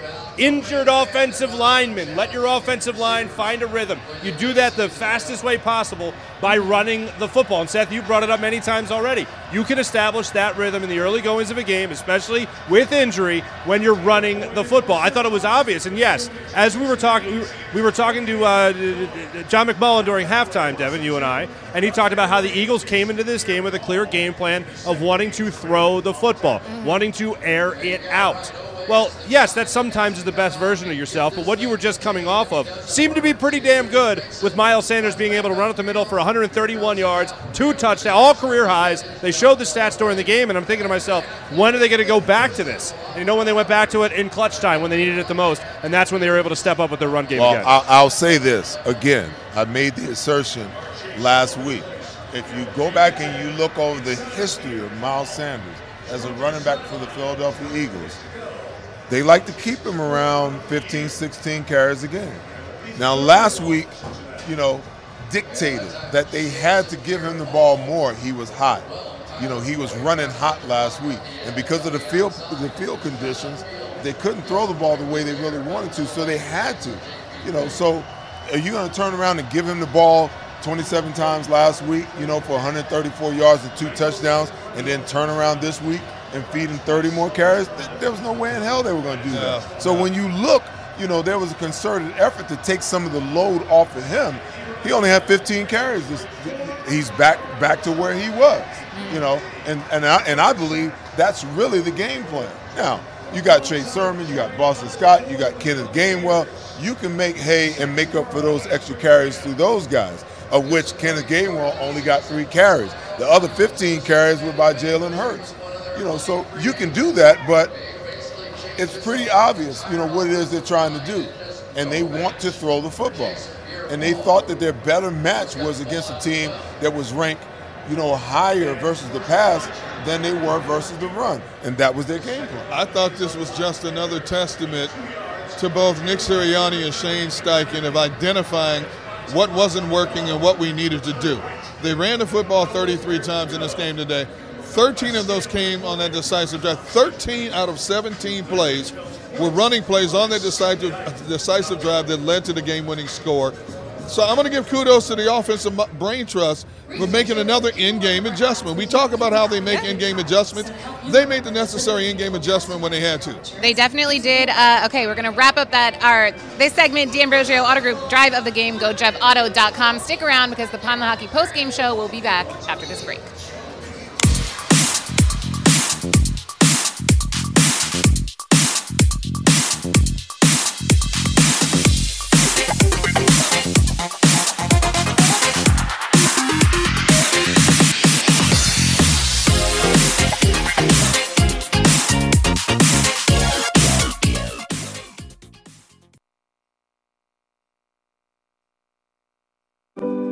My wife was in an accident that changed our lives forever. She was in rehabilitation for years. She had to learn to walk again. She couldn't take care of herself. We couldn't afford a nurse. We were running out of options. One conversation with Pond Lehocky changed everything. They understood what we were going through and immediately helped us navigate the legal process. We can't thank them enough. Pond Lehocky. Tell us your story. Action News at 11 with Rick Williams. It's the team you trust to bring it all together. The stories that impact your community, a sports roundup for the locals, and the AccuWeather forecast you depend on. Action News at 11 with Rick Williams. Go to get your game on. Go for the beers. Go for the cheers. Go for the hit and the hits. Go for the stakes and the stakes. Go to get your parlay on. Go to get your party on. Go for the scene. Go for the screens. Go for the gallery. Go for the win. Go to Ocean.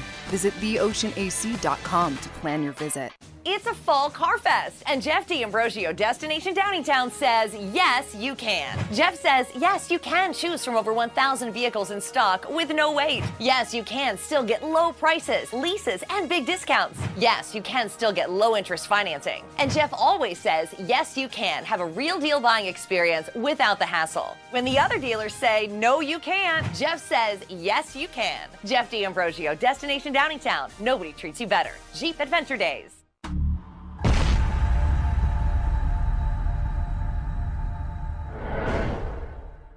Did you know taxes could be your biggest expense during retirement? Are most of your assets in tax-deferred accounts like IRAs and 401ks? Taxes are historically low today, but we're facing significant headwinds in the future. Do you have a plan?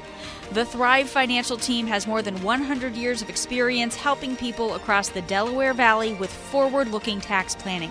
Learn how to shift your money from forever tax to no or low tax accounts. Get your Thrive Retirement Tax Playbook today. Score and save this football season on your car insurance. Before the next game, save up to 40% on your auto insurance policy. That's right, 40% savings. Call an Audible this season and contact the Del Val Insurance Group. They're an advocate for you, not an insurance company. That means they'll get you the right coverage and save you up to 40%. Call managing partners Fran or Jim of Del Val Insurance, 215-354-0122, or score and save at dvigi.com. dvigi.com. At Stateside Vodka, every new customer gets the world's best rocks glass, free. What's that? A rocks glass? You're telling me that bottle is cut in half? You could say that. Holy shit. And you're telling me I can get one of these glasses for free? That's right. One free rocks glass per customer with each first-time purchase of Stateside Vodka. So good, it just disappears.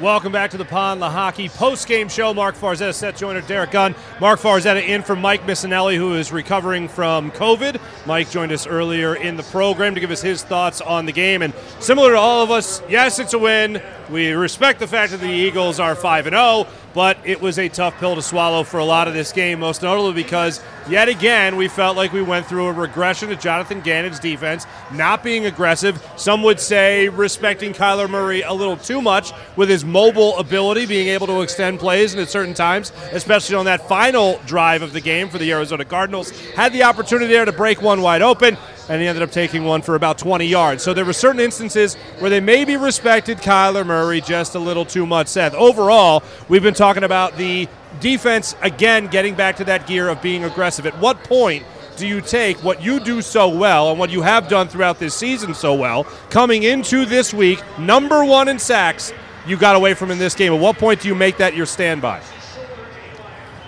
I don't know. I mean, I think you are who you are in a lot of ways. You know, people – we've talked this to death. I mean, there's only 5 weeks, and we got 12 more weeks to go, plus a bye. And I'm sure another opportunity will present itself. We talked about it last year.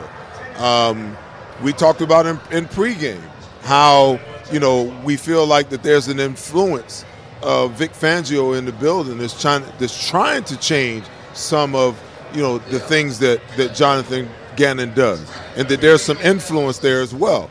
But I think deep down inside, who and what Jonathan Gannon really is, you heard the commentator on as we were watching the game. A lot of these coaches like this shell concept, pretty much where they just, they're going to play coverage, they're going to rely on their front four to get there, or their front five if they decide to, go 5 down, and that's how they want to live. And to be honest with you, there's nothing wrong with that, if those front five or those front four are just really tearing it up. But when you're not able to get there and your pass rush isn't synced up with the coverage that you have behind, you can't always line up pre-snap 7 to 10 yards off the ball and think that, offenses aren't going to take advantage of it. Sometimes it's just a matter of movement. Get your guys up, get them back, get them inside, get them out. If you get them up and you want them off, then bail them. If you're playing zone coverage behind it, all of those little small details helps your defense and it helps the pass rush. But if you're just going to line the guys up 10 yards off the ball and ask your front four to get there and get pressure, you're living a pipe dream, because the really smart and good quarterbacks in the NFL, they're going to take advantage of the fact that you're giving up so much real estate. I'll take 5 yards on first down. I'll take 4 yards on first down, because guess what? I can come back on second down. I can go play action. I can run it. I can do whatever I want to do on second down, understanding that if I just get 3 yards, I got, 3rd and 3. That's manageable. I'm going to convert that more times than not. But when the mentality is we're just going to give up real estate, it's just, it doesn't make any sense to me. It really doesn't make any sense to me. It really makes it hard, really, really hard on your defensive. You're asking your defensive players to create miracles when you play that way. Because at some point in time, you're going to need for them, I need you to go and make a play, strip sack, an interception, cause a fumble. Why put that pressure on them? Let them put the pressure on the defense from the word go. Defensive coordinators spend all week looking at an opponent's film, identifying little nuances they feel they can pick up on. It was quite evident that Kyler Murray was not going to run the football, especially in the first half of this game. And I don't understand why Jonathan Gannon didn't pick up on that more so and come after them in a blitzing game a little bit more. Respecting a quarterback with the speed of Kyler Murray is one thing. But, number one, they did a really good job of keeping him in the corral and not letting him float outside too much. And when you look at the runs he took off on, they were runs he stepped up, he dipped in, and then went to the outside and picked up his necessary yardage. You have to be able to identify these things a lot quicker, especially in a game that had ebb and flows like this game. Because, again, this game was a little bit too close. It was closer than it should have been. Bottom line is, hopefully this is a huge learning tool for Jonathan Gannon moving forward. Now, again, we gave him kudos for 3 straight weeks for coming up with aggressive schemes. He resorted back to what he did in that first game against Detroit. You cannot do that moving forward if you want to get to where you want to go. Mm-hmm. No, I couldn't agree with you more. And to go back to the point about just listening constantly during the game about not wanting to get beat by the deep play, I mean, that's something we heard every game last year. Every single game. You know what? We're just going to let the offense have as many plays as possible, and hopefully they make a mistake. That's like a pitcher in baseball just throwing the ball over the middle of the plate because, hey, best case scenario, they'll only get a hit 30% of the time. You can't play football like that. You can't call defenses like that, and that's what we saw again today. The thing that I thought was interesting, at the time they were making that point during the game today, I think it was Robert Woods who made the call in the booth today. That was while the Arizona Cardinals were in the midst of a 12-play, 90-yard drive. And to go to your point from earlier, Seth, when you're talking about an offense making that many plays, what's the difference between them just rattling off 3 plays and then hitting one for 60 yards versus a 90-yard, 12-play drive? Well, because if you believe that it's going to turn into a shootout, then let it be what it will. You might as well, let your hair hang and go all out. You understand what I'm saying? What's the difference?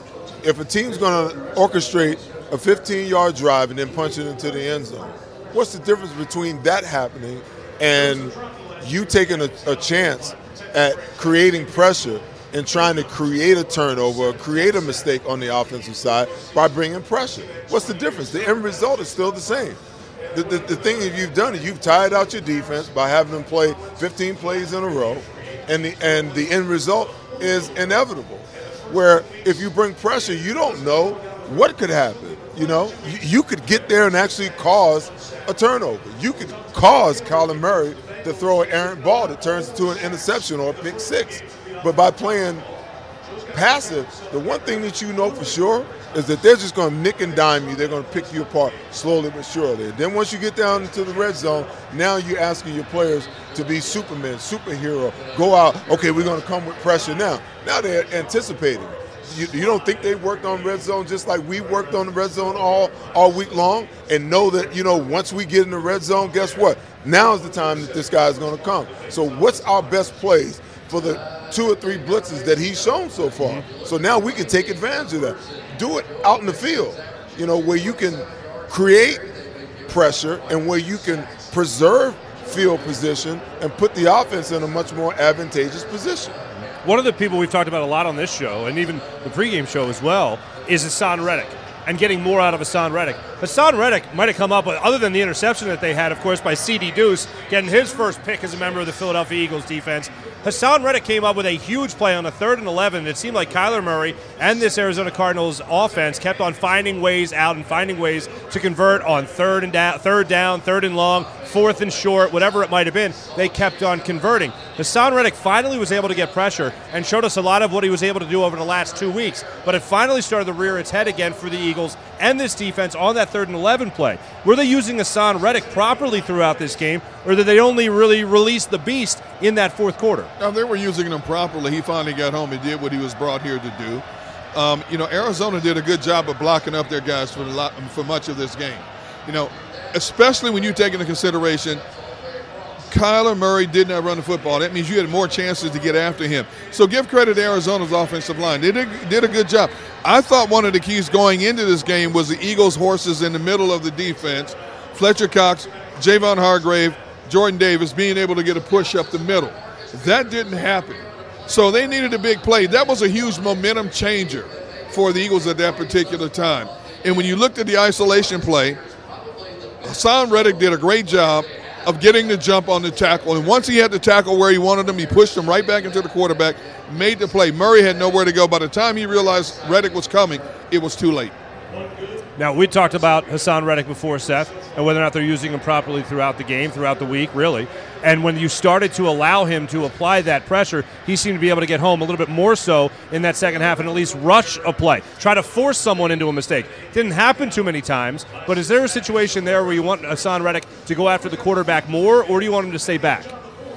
Well, it depends on, the situation you put him in. There was a couple of times where, they had him dropping again. When they line up in their five-man look, by alignment, you can tell he's going to be the flat dropper, and you're putting him in a situation that's not advantageous for what you brought him here for. If you're going to rush him, and like we talked about in the pregame, if you're going to bring 5, that leaves you 6 on the back end. So that means that, you've got 5 across the board to cover the 5 receivers, depending on what the back and the tight end does, and then you got a single high safety. That scares the crap out of Jonathan Gannon. You understand what I'm saying? Mm-hmm. So most of the time, and other teams can see it. The teams can, the offensive coordinators can see it. When they go to 5-man, they know that 90% of the time you're going to get one of those defensive ends that's dropping. And more times than not, it's Hassan Reddick. When you've seen him in the 4-man look and obvious passing situations, that's where he's been, the most potent, where he's been the most productive. But that 5-man piece of it is a piece of, is a part of what they do. And one of the reasons why they brought him here, because they couldn't get Kerrigan or Jannard Avery last year to get done in that 5-man look what they need to have done. So they get the best of both worlds. You got a Hassan Reddick that can drop, that's willing to drop, that tries to get it done, that has the skill sets to get it done, but you also have a guy who can put his hand in the dirt and go get the passer too. I think you're just going to have to get used to Hassan Reddick dropping back in coverage. I don't think you got 12 more weeks of Hassan Reddick dropping back in coverage. Well, hey, listen, then he's just going to have to take advantage of the opportunities that he's given, okay? And people need to like lighten up on him, because you can't ask him to be all things in all situations. You cannot ask him to rush the passer when he's asked to drop into the flat. That's not right. So if there's, Kyler Murray had 42 passes today, okay? If he's only dropping in the coverage, if he's only rushing the passer, say, 25 times, and the other pass rushers are getting the benefit of 42 times, how can you fault the guy for not getting there when his numbers and his opportunities are less? But he's clearly the best pass rusher that we have on the football team. That's just a fact. We're not getting much out of the guys in the middle. Sporadic out of, Josh Sweat.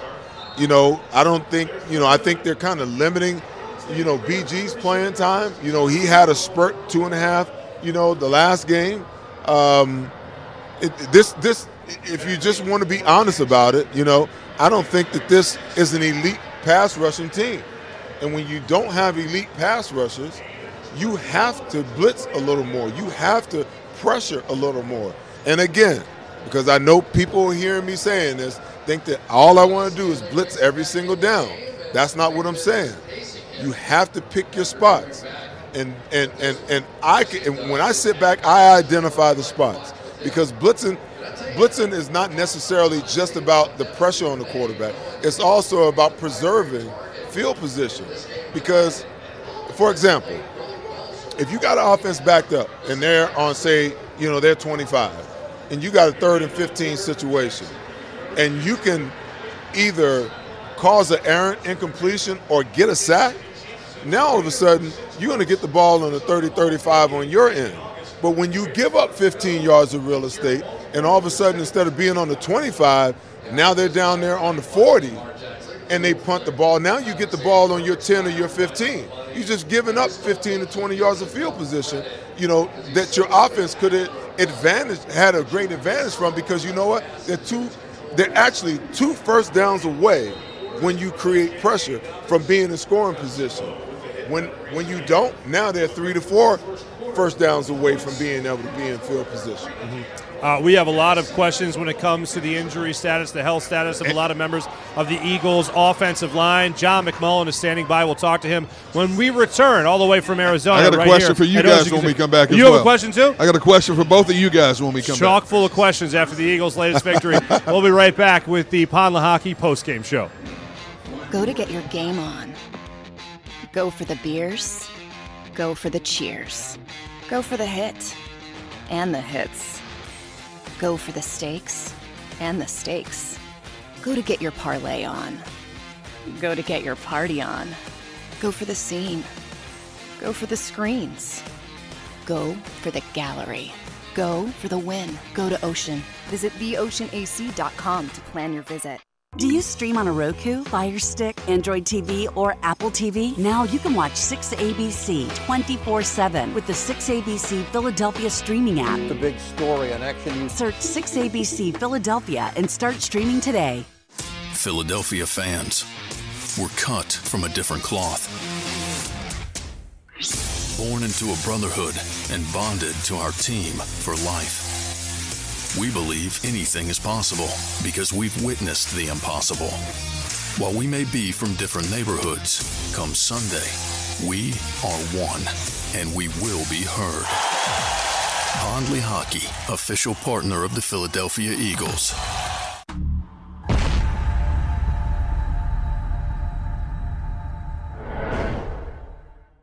Score and save in southeastern PA and Delaware with Colony Pools this football season, and let the experts close your pool with a custom Merlin safety cover in green for the birds. And if you join our Winter Watch team, we'll give you another 20% off, and Colony Pools will handle it all. Keep your tiles on your pool, not in your pool. Fly with Colony right now, birds fans. Visit flywithcolony.com. Go passionately. Go fearlessly. Go confidently. Go Birds! Go confidently towards your goals with First Trust, Philly's hometown bank for nearly 90 years, and the official bank of the Philadelphia Eagles. We're focused on getting you over the goal line. So go with conviction. Go with trust. Go Birds! And go forward with us by your side. First Trust Bank, the official bank of Philadelphia dreams. Oh, and go Birds. Since 1977 at Rafferty Subaru, we have always been about our customers and the community. Early on, a safe and durable option, we've evolved to become the best overall brand according to Kelley Blue Book. Over the last 14 years, we've donated thousands of dollars through the Subaru Share the Love event and found homes for hundreds of pets. The Rafferty family is proud of our 45 years in business. This month, celebrate our anniversary with special financing on select models. Visit us and see why.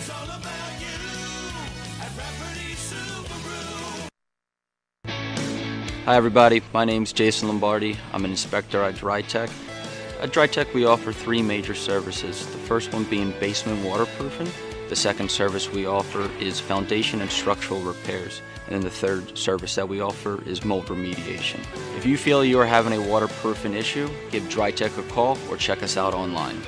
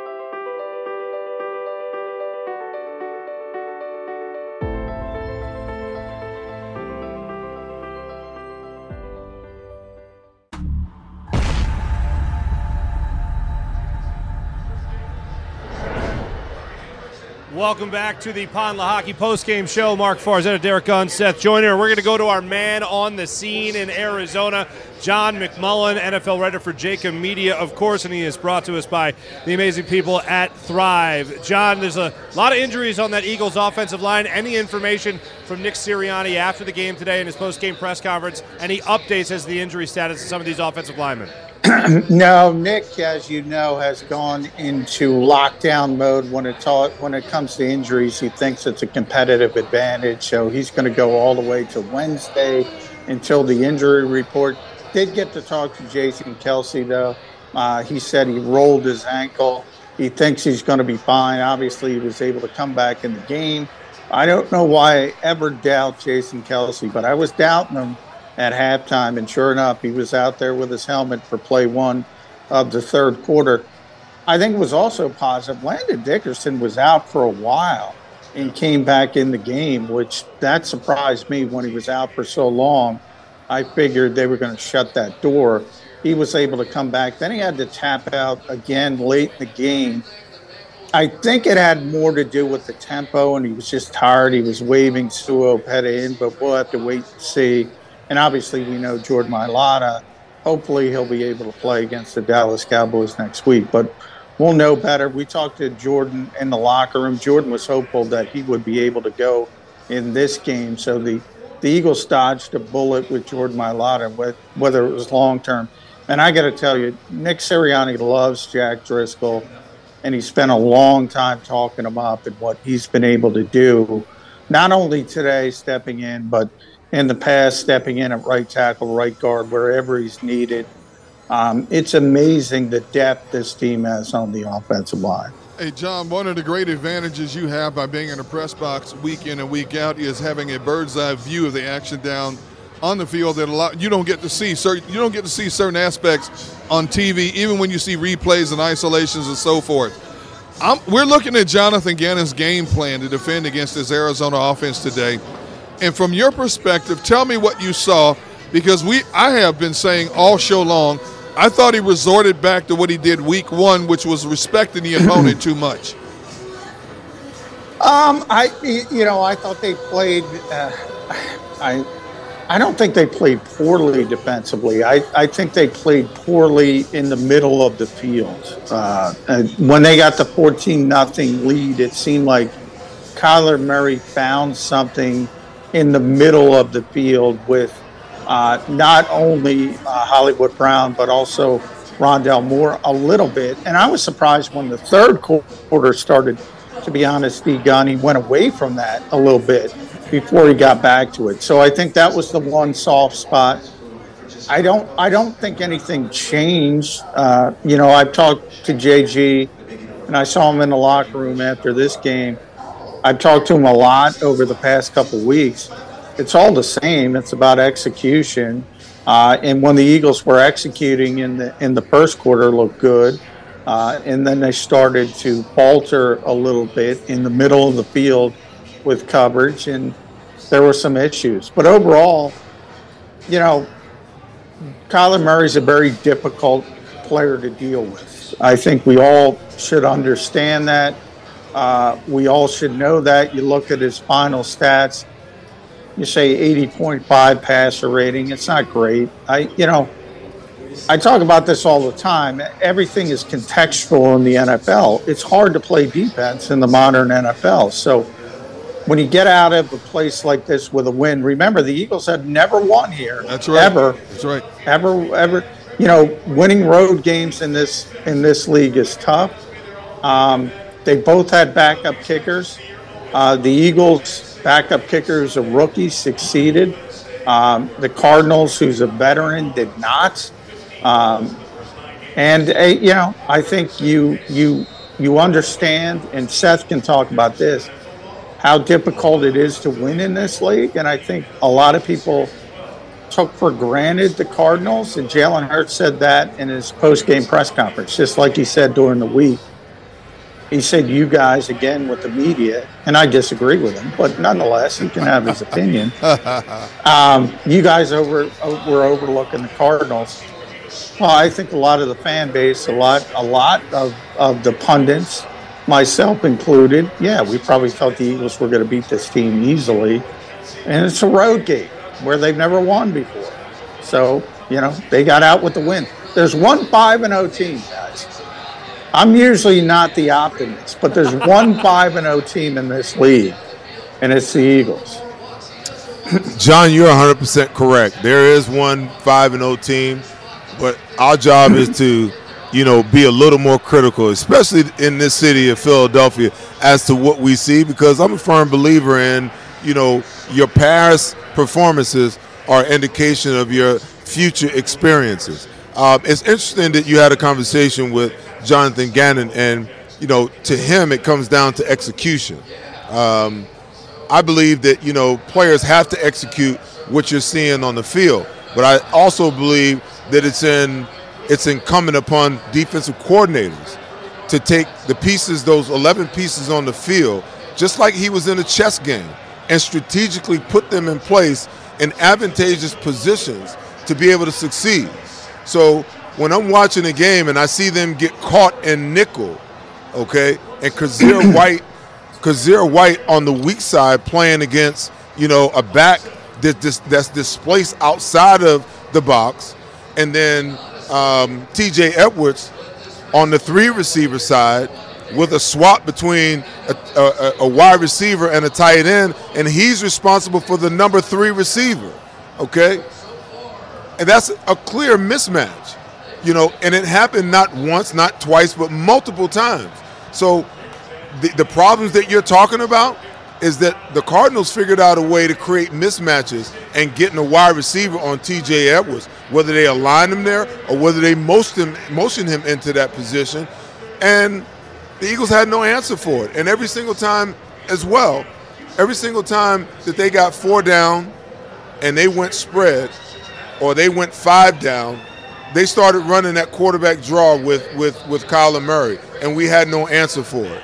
On multiple occasions, okay? So it does come down to execution, but it also comes down, to your defense coordinator and all the coaches that he has up in the box that's seeing what's going on, that's relaying to him what's going on, and the other assistants that he has on the sideline to say, okay, this is what they're doing. When we come to the sideline, what can we do to prevent that? What kind of checks can we put in place to help our defense be more productive? Yeah, I agree with that, Seth. In the case of Kyler Murray running the football, yeah, they probably got caught on that a little bit because Kyler had not been running the football. You look at his numbers before this game, he had not been running the football. So, the Eagles probably did come in thinking he's going to do his usual sort of dalliances behind the line of scrimmage, trying to keep the play alive to throw the football. So they did catch them a little bit with that quarterback draw. I think he ran it 4 times for 42 yards. So they got some of their own medicine, so to speak, because Jalen Hurts does that to the opposition so many times. And that's one where you sort of tip your cap as a trend buster to Cliff Kingsbury saying, you know what, they probably are better than us. We're going to have to do some different things, catch them off guard. And I do think they caught the Eagles off guard. But I'm not concerned about that. I'm concerned about the middle of the football field and having a difficult time with Hollywood Brown, with Rondell Moore. And I look at Josiah Scott, okay, Avonte Maddox is going to be healthy soon. You can get back to having one of the best slot cornerbacks in football. The one glaring weakness on this defense to me has been Chauncey Gardner-Johnson. He's making a difficult position switch. Even though he played safety in college, people talk that up. He didn't play safety in the pros. He played slot corner, and I think he's a good slot corner. I don't think he's a good safety right now. Hopefully that improves as things continue and the Eagles get more football under their belt. They're going to have to figure out something there. I don't think there's any question about that. And then I think Darius Slay had one of those games, a little bit of difficulty tackling. I thought this was their worst tackling performance since week 1, so I think that factored into it. They got caught dropping Hassan Reddick. I know everybody's going to talk about that. And They got a big play out of it. You got to throw a curveball. You got to throw a curveball. You know, if that works and Kyler doesn't see it and he throws it to Hassan Reddick, it might happen later in the season. I always compare it to a power pitcher in baseball. The baseball playoffs are going on. Everybody's excited about the Phillies. Nick Sirianni's got his Phillies jersey on again. Yeah, power pitchers, they don't throw fastballs 100% of the time. You got to fool the opposition occasionally. You got to throw them curveballs. And I'm going to go Jim Schwartz. I'm not going to go Jonathan Gannon on you guys. I'm going to go Jim Schwartz because what Jim would say, you know, good, bad, or indifferent, scoreboard. Did I win? Did I lose? It's a check mark for Jim Schwartz. Well, that's two Jim Schwartz references because he too would make a baseball reference. Actually, yes, he would go Orioles. he would. Yeah, he absolutely would. John, when we had the opportunity to catch up at halftime, you, me, and Devan Kaney, of course, you had talked about the Eagles' game plan going into this particular game about how they saw something in the passing game that they wanted to exploit going up against the Arizona Cardinals defense. In the early goings, it worked a little bit. They were able to get those chunks, and then they kind of tried to stick with it, and it wasn't there. Why take so long to try to rely again on your running attack, especially considering the game Miles Sanders was coming off of? Yeah, I think, well, they weren't running the ball effectively early. And then late, that big drive at the end of the game was all runs. So you wonder, you know, I had mentioned at halftime, I would come out running the football in the third quarter. They took a little bit longer to do that. I got to tell you, I don't want to be dramatic, but you guys are talking about the defense. I know Philadelphia's a defensive town. I don't want to be dramatic, but if I see another bubble screen, smoke screen, thank you. I'm going to shoot myself in the face. I mean, my God, how many times? Oh, my goodness. And by the way, Devontae Smith, I think, had 10 receptions and 11 targets. Goddard was 8 of 9. Quez Watkins was 3 of 4. All 3 were those wide receiver screens. I don't know. They thought they saw something. But to me, here's the problem offensively. When they're getting the blitz, and Arizona blitzes a lot, and they blitzed a lot today, they don't have hot reads. They throw these screens, and I don't like it. It's very collegey. I don't like it. Hey, John, Devonta Smith may have to take an icy hot bath because he got popped a number of times in this game. That's 3 or 4 times. Man, he got Isaiah popped. Simmons lit him up. Oh, my goodness. Yeah. But what did Nick Sirianni have to say about A.J. Brown's lack of input in this game? He had 7 targets, 3 catches. What was Arizona doing to take him out of the game? Well, nothing early. The first 4 plays, we're all looking at each other. The Eagles came out in 13 personnel, so get Goddard involved. I knew that. The Eagles, behind the scenes, told me this is a big Dallas Goddard game. He's gonna, and he had a big game. So they were correct about that. But they wanted to get him involved early, and they were doing the tight end screens. And to make them successful, and they were very successful in those 15 openers that Nick Sirianni and Shane Steichen, they were phenomenal. Zach Pascal's out there to block. The first 4 plays, A.J. Brown wasn't even on the field. And then the 5th play, he caught that 15-yard pass. And then he caught 2 other passes on that drive, on that opening drive. And he didn't catch another pass the entire game. The Eagles have talked about this. They say they have so many talented weapons. 1 week's going to be A.J., 1 week's going to be Devontae, 1 week's going to be Dallas. And it's proven to be true until, you know, A.J. Brown was week 1. Devontae had the huge game against Minnesota. Today was Dallas Goddard. Until it doesn't work, I can't complain that much about it. But all the horizontal stuff today, I mean, take a shot down the field. Put some stress on the Cardinals. John, I agree with you wholeheartedly. You know, I want to just touch on something because the next time you're in a press conference with Nick Sirianni and you have an opportunity to ask him a question, will you please ask him, do they have sight adjustments built into their offense, or is it incumbent upon the protection to pick it up, because I'm not so sure that I see it. You talked about the bubble screen. The bubble screen today was built in as their sight adjustment anytime that they got pressure or they felt like they had numbers, but they had nothing else off of it. Everything was bubble screen, bubble screen, bubble screen. Like the one where Devontae Smith almost got decapitated. Okay, well, Quez missed the block. That's going to happen sometime.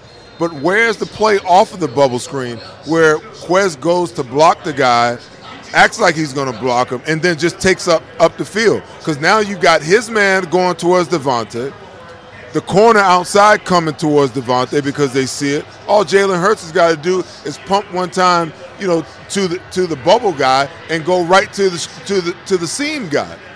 That's to me, where was that play? Because you had no variation off of the bubble screen. You had nothing but the bubble screen. And then, just like in week 1, when they show you more than you can pick up, the wide receivers seem to just run the route that's called instead of giving me a slant or giving me a quick out, or if you got press coverage, throwing a fade. We don't have that built into the offense, it seems like, and I just want to know whether they do or whether they don't. I know that Jalen Hurts has the flexibility to check plays at the line of scrimmage, but I'm talking about those built-in sight adjustments where I'm the quarterback and I just look at my wide receiver and he knows what I'm thinking because we've got too many guys up front than we can block. Yeah, you have seen it before. You saw it in Washington with A.J. Brown on the slant near the goal line. That was a sight adjustment from Jalen. But you don't see it often. Today, you're right, Seth. I think that was their adjustment for the blitz. It was all those bubble screens. And similar to what I said about Hassan Reddick on defense, what you said about that, could almost become sort of a new age play action. You keep going to it, bubble screen, bubble screen, bubble screen, and all of a sudden you fake it and everybody's jumping it, and then you go down the seam or you run a go route. It could even be the same receiver. But I didn't see that. You got to throw that in. I'm sure Shane Steichen will talk about it this week. I'm sure they'll watch the film and they'll understand. They probably went to that well way too often. But, the modern NFL, that's what it is, right? They teach quarterbacks, younger quarterbacks. So I'm not talking about the Bradys and people of that ilk. But they teach quarterbacks concepts. They don't teach them plays. So in other words, if they're playing quarters coverage, all right, where's the free safety? What is that showing? Is it cover 2? Is it cover 6? Is it quarters? They teach them concepts. So if the free safety does this, you do that. So it's not about plays as much anymore. And I think that's the difference. And that's why things get really, really redundant in some of these games. John, you know what I always say is that every plan drawn up in X's and O's looks and sounds good until those X's and O's starts breathing and moving and doing things that you can't account for. And then all of a sudden, that greatest laid plan goes out the window. But if you got... Well, that's why, good coaches, and I'm sure you've heard this a million times, Seth, it's not about the X's and O's, it's about the Jimmies and Joes. So that's why sometimes you have players like Kyler Murray who's going to say, you know what, we're up against it, 14-0, I'm going to run a quarterback draw. And I haven't done that all year. And all of a sudden you got Kyler Murray saying, I'm going to use these wheels.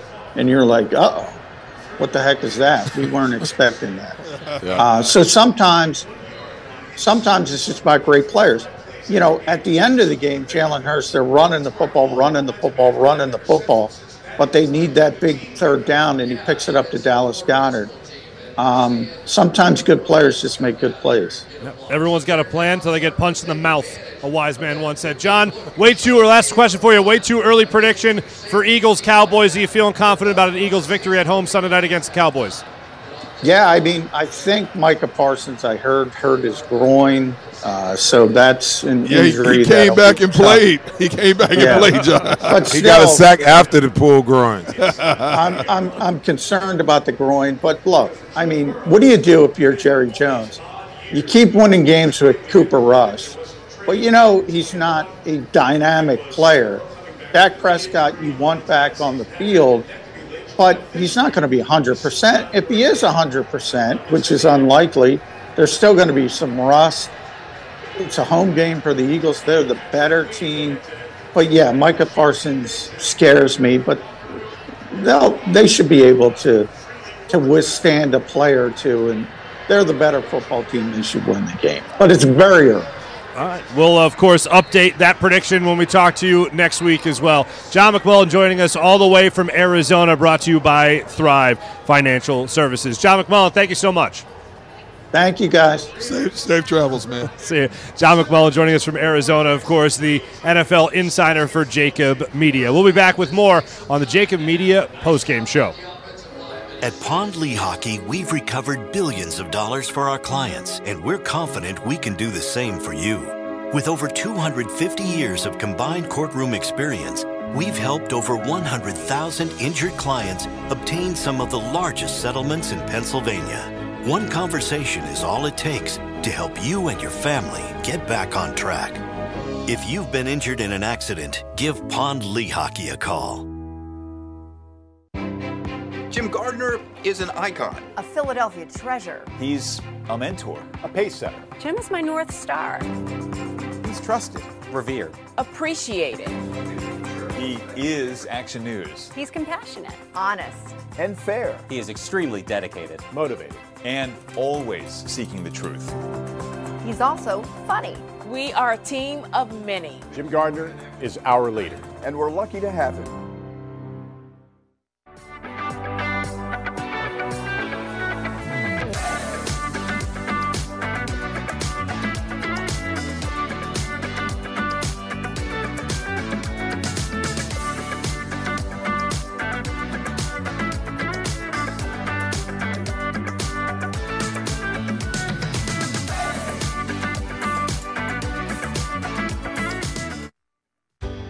Go passionately. Go fearlessly. Go confidently. Go Birds! Go confidently towards your goals with First Trust, Philly's hometown bank for nearly 90 years, and the official bank of the Philadelphia Eagles. We're focused on getting you over the goal line. So go with conviction. Go with trust. Go Birds! And go forward with us by your side. First Trust Bank, the official bank of Philadelphia dreams. Oh, and go Birds.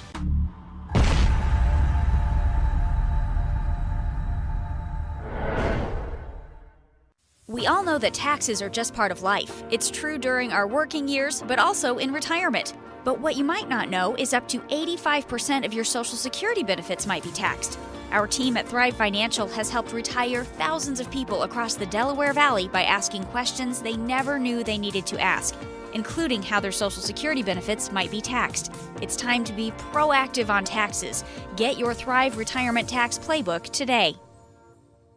Celebrating the life of your loved one is what we do at Life Celebrations by Givenish. When the matriarch of the Dalloway family died suddenly at 82 years old, Life Celebrations by Givenish stepped in. They will make this the easiest thing that I know it's not easy, but they will make this as easy as possible. Life Celebrations by Givenish, customizing services as unique as the individual. I just know that my dad, who is in charge of everything, was not in charge of anything at that point when my mom passed. And again, just another shout out to this place for making it easy. Turning tragedy into a celebration of life, no matter how hard, is what we do at Life Celebrations by Givenish.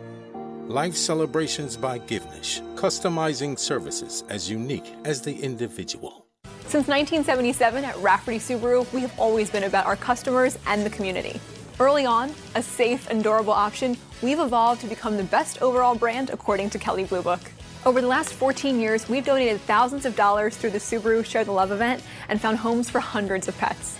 The Rafferty family is proud of our 45 years in business. This month, celebrate our anniversary with special financing on select models. Visit us and see why.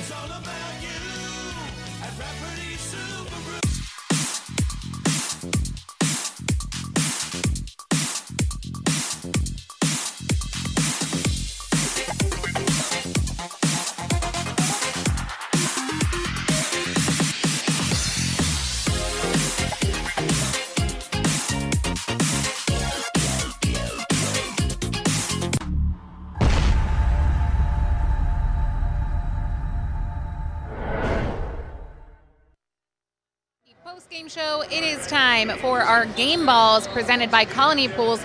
Flywithcolony.com. Mark Farzetta, let's start with you. Who is your game ball going to? You know, anytime you're going to be making a debut and you happen to have a perfect debut and you also happen to be kicking what would be the game-winning field goal and your name is Cameron Dicker, you're the kicker, and you help win a game, you're getting a game ball, son. Congratulations, Cameron Dicker. You are getting the game ball from me. Came up clutch when they needed him to come up clutch, including that game winner. So without question, best player of the game. Don't even try to introduce anything that's negative. No, he was the only perfect piece. I'm not. I know you guys have been on the show since the game ended, Yes. so I don't know if you saw the clip. He was asked if he was nervous, how he was feeling going into this game. He was like, I wasn't nervous at all. He was cool as a cucumber. He doesn't even watch football. He Jalen Hurts out there. He's an EPL fan. He's probably watching replays of Ted Lasso or something like that on the sideline. Hey, I respect it. Yeah, it is pretty good, too. I do admire that show. So, yes, Cameron Dicker gets game ball. I love it. Who wants to go next? D-Gun. This is when you know you've been on TV too long in one day. Because I'm going to sit here and agree with Mark, because that's exactly who I was going to pick. Eagles only scored 6 points in the second half. It was off the toe of a guy they brought in off the street earlier this week. And that kick that he made to end that 17-play drive was the biggest kick of the night, even though it was a chip shot. He did what the opposition's kicker couldn't do, come up big in the clutch. So I can't believe I'm sitting here saying this, but I'm agreeing with Mark Farzetta in this case. Look at that. Look at us. Look at us. Next thing you know, we'll be barbecuing together. No, that's not going to happen. Fishing together. No, that's It'll be great. I've seen you fish. That's not going to happen. I'll know we're in the upside down if Seth Joyner decides to agree with you guys. I don't know if Hey, that's the listen, case we're or going to not. make it the trifecta. Hold on, though. With one little glitch, okay? It's Matt Amendola of the Arizona Cardinals, okay? He missed a 43-yarder the same way that he missed every other kick going that way in warm-ups, okay? If he makes that kick, it's a good chance the Eagles lose this game because they couldn't stop that offense. No. Okay? So I'm going to mail Matt Amendola. As a matter of fact, I'm gonna put it in my suitcase, and the next time I head back to Arizona, I'm going to go and hand deliver my game ball to him. How about that? That's pretty impressive. And by the way, just real quick, it sounded like an Eagles home game, and you were out there in Arizona. Oh, yeah. Oh, It yeah. was a takeover. I was at a meet and greet on Friday night with about 300 people, about 300 Eagles fans. It was unbelievable. You know what? Let's disagree. I'm going to give the game ball to the Eagles fans that took over that stadium. Yes, okay, what else I we love got? that. I love that. I don't have a game ball to give. I think if I had one, though, I would give it to Nick Sirianni because I thought he coached the game well. He seemed a little fiery today, though. And, you know, we love to see the passion from Nick Sirianni. He was also missing his visor, and I believe we have Dr. Bruce, Mark. I don't know if you want to take this one away. Yes, Dr. Bruce Grosinger joining us right now. A lot of injuries, unfortunately, in this game to the Eagles' offensive line. Another one's going to be affecting next game, possibly. Maybe two affecting the Eagles' next opponent in the Dallas Cowboys. But to look at this game, Jason Kelce had a bit of an ankle injury, was able to come back in this game. So obviously, Doctor, not looking too serious there. Yeah, he looked like he was walking around after in the locker room. And Kelce is a warrior, so that looked like a soft tissue injury. Landon Dickerson, also, we know he has a history of ACLs. He had 4 ACLs in 4 consecutive years. It looked like he had a soft tissue injury. He returned as well. And it seemed like the Eagles really sat out Mailata and Maddox. They were both borderline. They could have played, but they're saving it for Sunday Night Football next week against those dreaded Cowboys. And sure, playing up to be an excellent game with all top 3 teams in the NFC East. We thought we're going to be bottom dwellers. But between the Giants, Cowboys, and Eagles, we seem to have the elite conference. Yeah. We were speaking earlier about a guy like Micah Parsons coming back with that groin injury. Yeah, that's unbelievable that he goes off the field with a groin injury. You're talking about Micah Parsons. And then all of a sudden you see him riding a bicycle on the sideline. He goes back in and plays as well as if he was not injured at all. But, Doc, what I want to ask you is, when you look at a Jordan Mailata, which still was an awkward way he fell. He fell on his stomach trying to make a tackle on an interception, and he sprains his shoulder. And we don't know his status for the next game. But what are we watching for in terms of whether this shoulder is well enough for him to compete next week against the Dallas Cowboys? We're looking at basically the training room, and the training room has been excellent. They're going to be putting his shoulder through range of motion.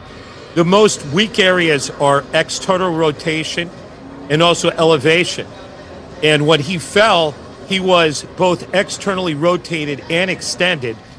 So they are checking his acromioclavicular joint, and they're also checking his rotator cuff muscles. What I've heard, at least from the inside, is that he's doing much better and he's strong. And as far as technique's concerned, he's got to be careful with respect to if he can keep his elbow adducted inside, that puts the shoulder at the maximum strength. Doc, Derrick had questions about Jordan Mailata. I got questions about an integral piece of the defense and Avonte Maddox, who's missed the last 2 games, and where you think he is in his availability for Sunday night. I've heard that he practiced, he was running well, and I think using an abundance of caution, Seth, it kept him out of the game.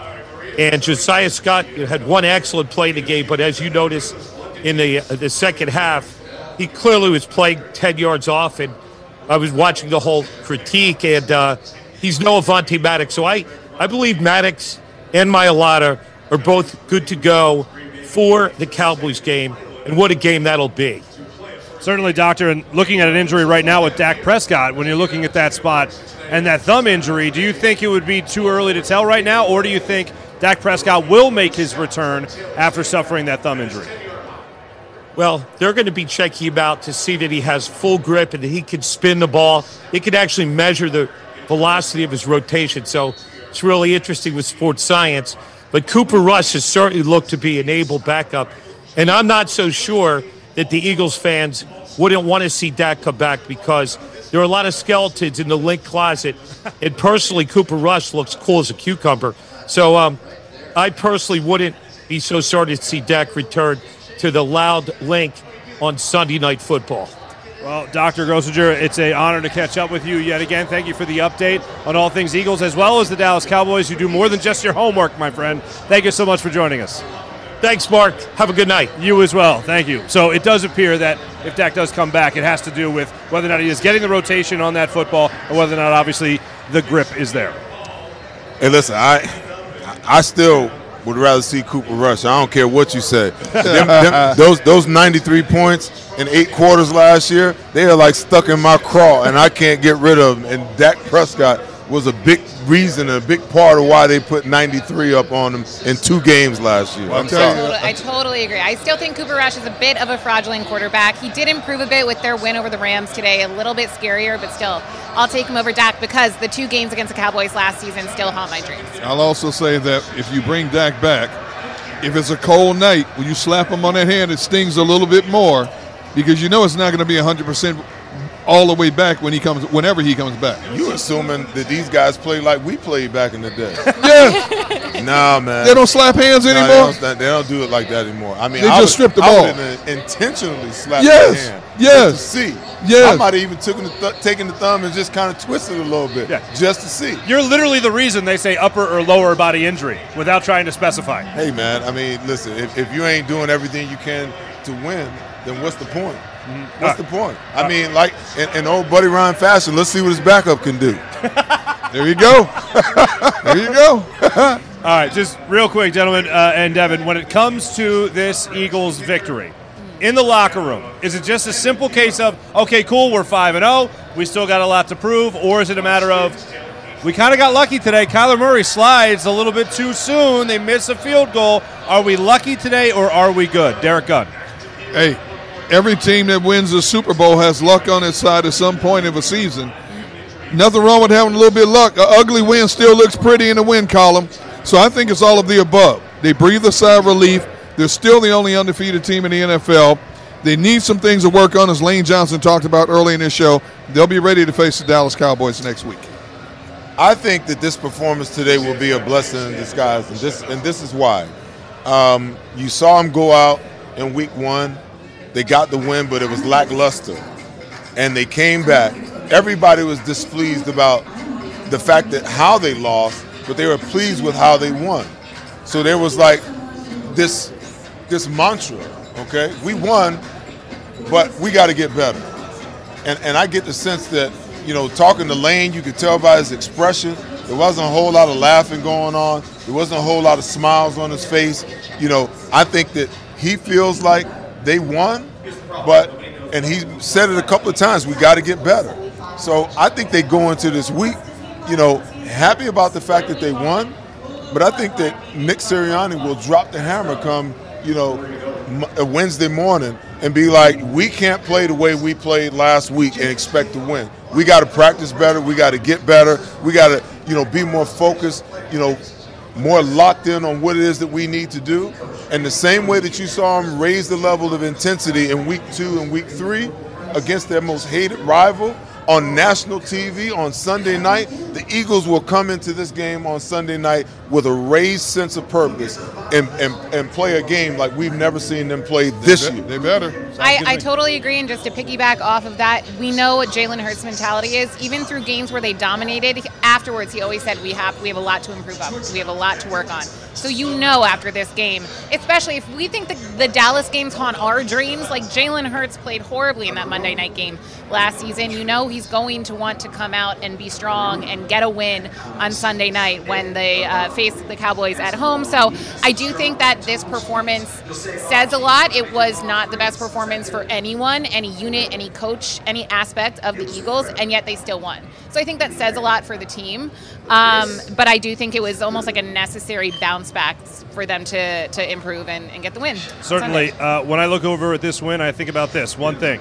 Good teams find a way to win games. Bad teams find a way to lose them. This Eagles football team is a very good football team. As a matter of fact, they're undefeated. Were they certainly lucky at certain aspects of this game? Absolutely they were. But bottom line, good teams find ways to win. That's what the Eagles did today. We want to say thank you to everyone for watching the post-game show. For Devan Kaney, Seth Joyner, for Derrick Gunn, I'm Mark Farzad, and also for Mike Missanelli, who joined us earlier in the show. Despite trying to get over COVID, Mike's doing well and on the better end of it right now. And for John McClellan joining us from Arizona, as well as Lane Johnson. Thanks, everyone, for watching the Jacob Media post-game show presented by Pond Lehocky here from Ocean Casino. Go to get your game on. Go for the beers. Go for the cheers.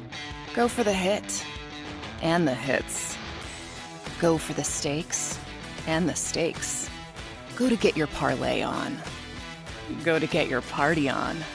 Go for the scene. Go for the screens. Go for the gallery. Go for the win. Go to Ocean. Visit theoceanac.com to plan your visit. Do you stream on a Roku, Fire Stick, Android TV, or Apple TV? Now you can watch 6ABC 24/7 with the 6ABC Philadelphia streaming app. The big story on Action News. Search 6ABC Philadelphia and start streaming today. Philadelphia fans, we're cut from a different cloth. Born into a brotherhood and bonded to our team for life. We believe anything is possible because we've witnessed the impossible. While we may be from different neighborhoods, come Sunday, we are one, and we will be heard. Pond Lehocky, official partner of the Philadelphia Eagles. We all know that taxes are just part of life. It's true during our working years, but also in retirement. But what you might not know is up to 85% of your Social Security benefits might be taxed. Our team at Thrive Financial has helped retire thousands of people across the Delaware Valley by asking questions they never knew they needed to ask, including how their Social Security benefits might be taxed. It's time to be proactive on taxes. Get your Thrive Retirement Tax Playbook today.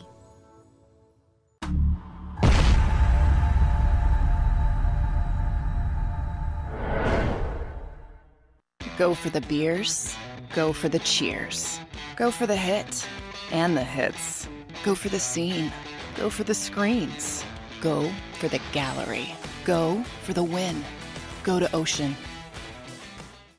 Welcome to Pond Lehocky. We've helped over 100,000 injured and disabled workers obtain benefits, as well as some of the biggest settlements in the state. If you've been injured at work, give Pond Lehocky a call. Score and save in southeastern PA and Delaware with Colony Pools this football season, and let the experts close your pool with a custom Merlin safety cover in green for the birds. And if you join our Winter Watch team, we'll give you another 20% off, and Colony Pools will handle it all. Keep your tiles on your pool, not in your pool. Fly with Colony right now, birds fans. Visit flywithcolony.com. It's a fall car fest, and Jeff D'Ambrosio, Destination Downingtown, says, yes, you can. Jeff says, yes, you can choose from over 1,000 vehicles in stock with no wait. Yes, you can still get low prices, leases, and big discounts. Yes, you can still get low interest financing. And Jeff always says, yes, you can have a real deal buying experience without the hassle. When the other dealers say, no, you can't, Jeff says, yes, you can. Jeff D'Ambrosio, Destination Downingtown. Nobody treats you better. Jeep Adventure Days.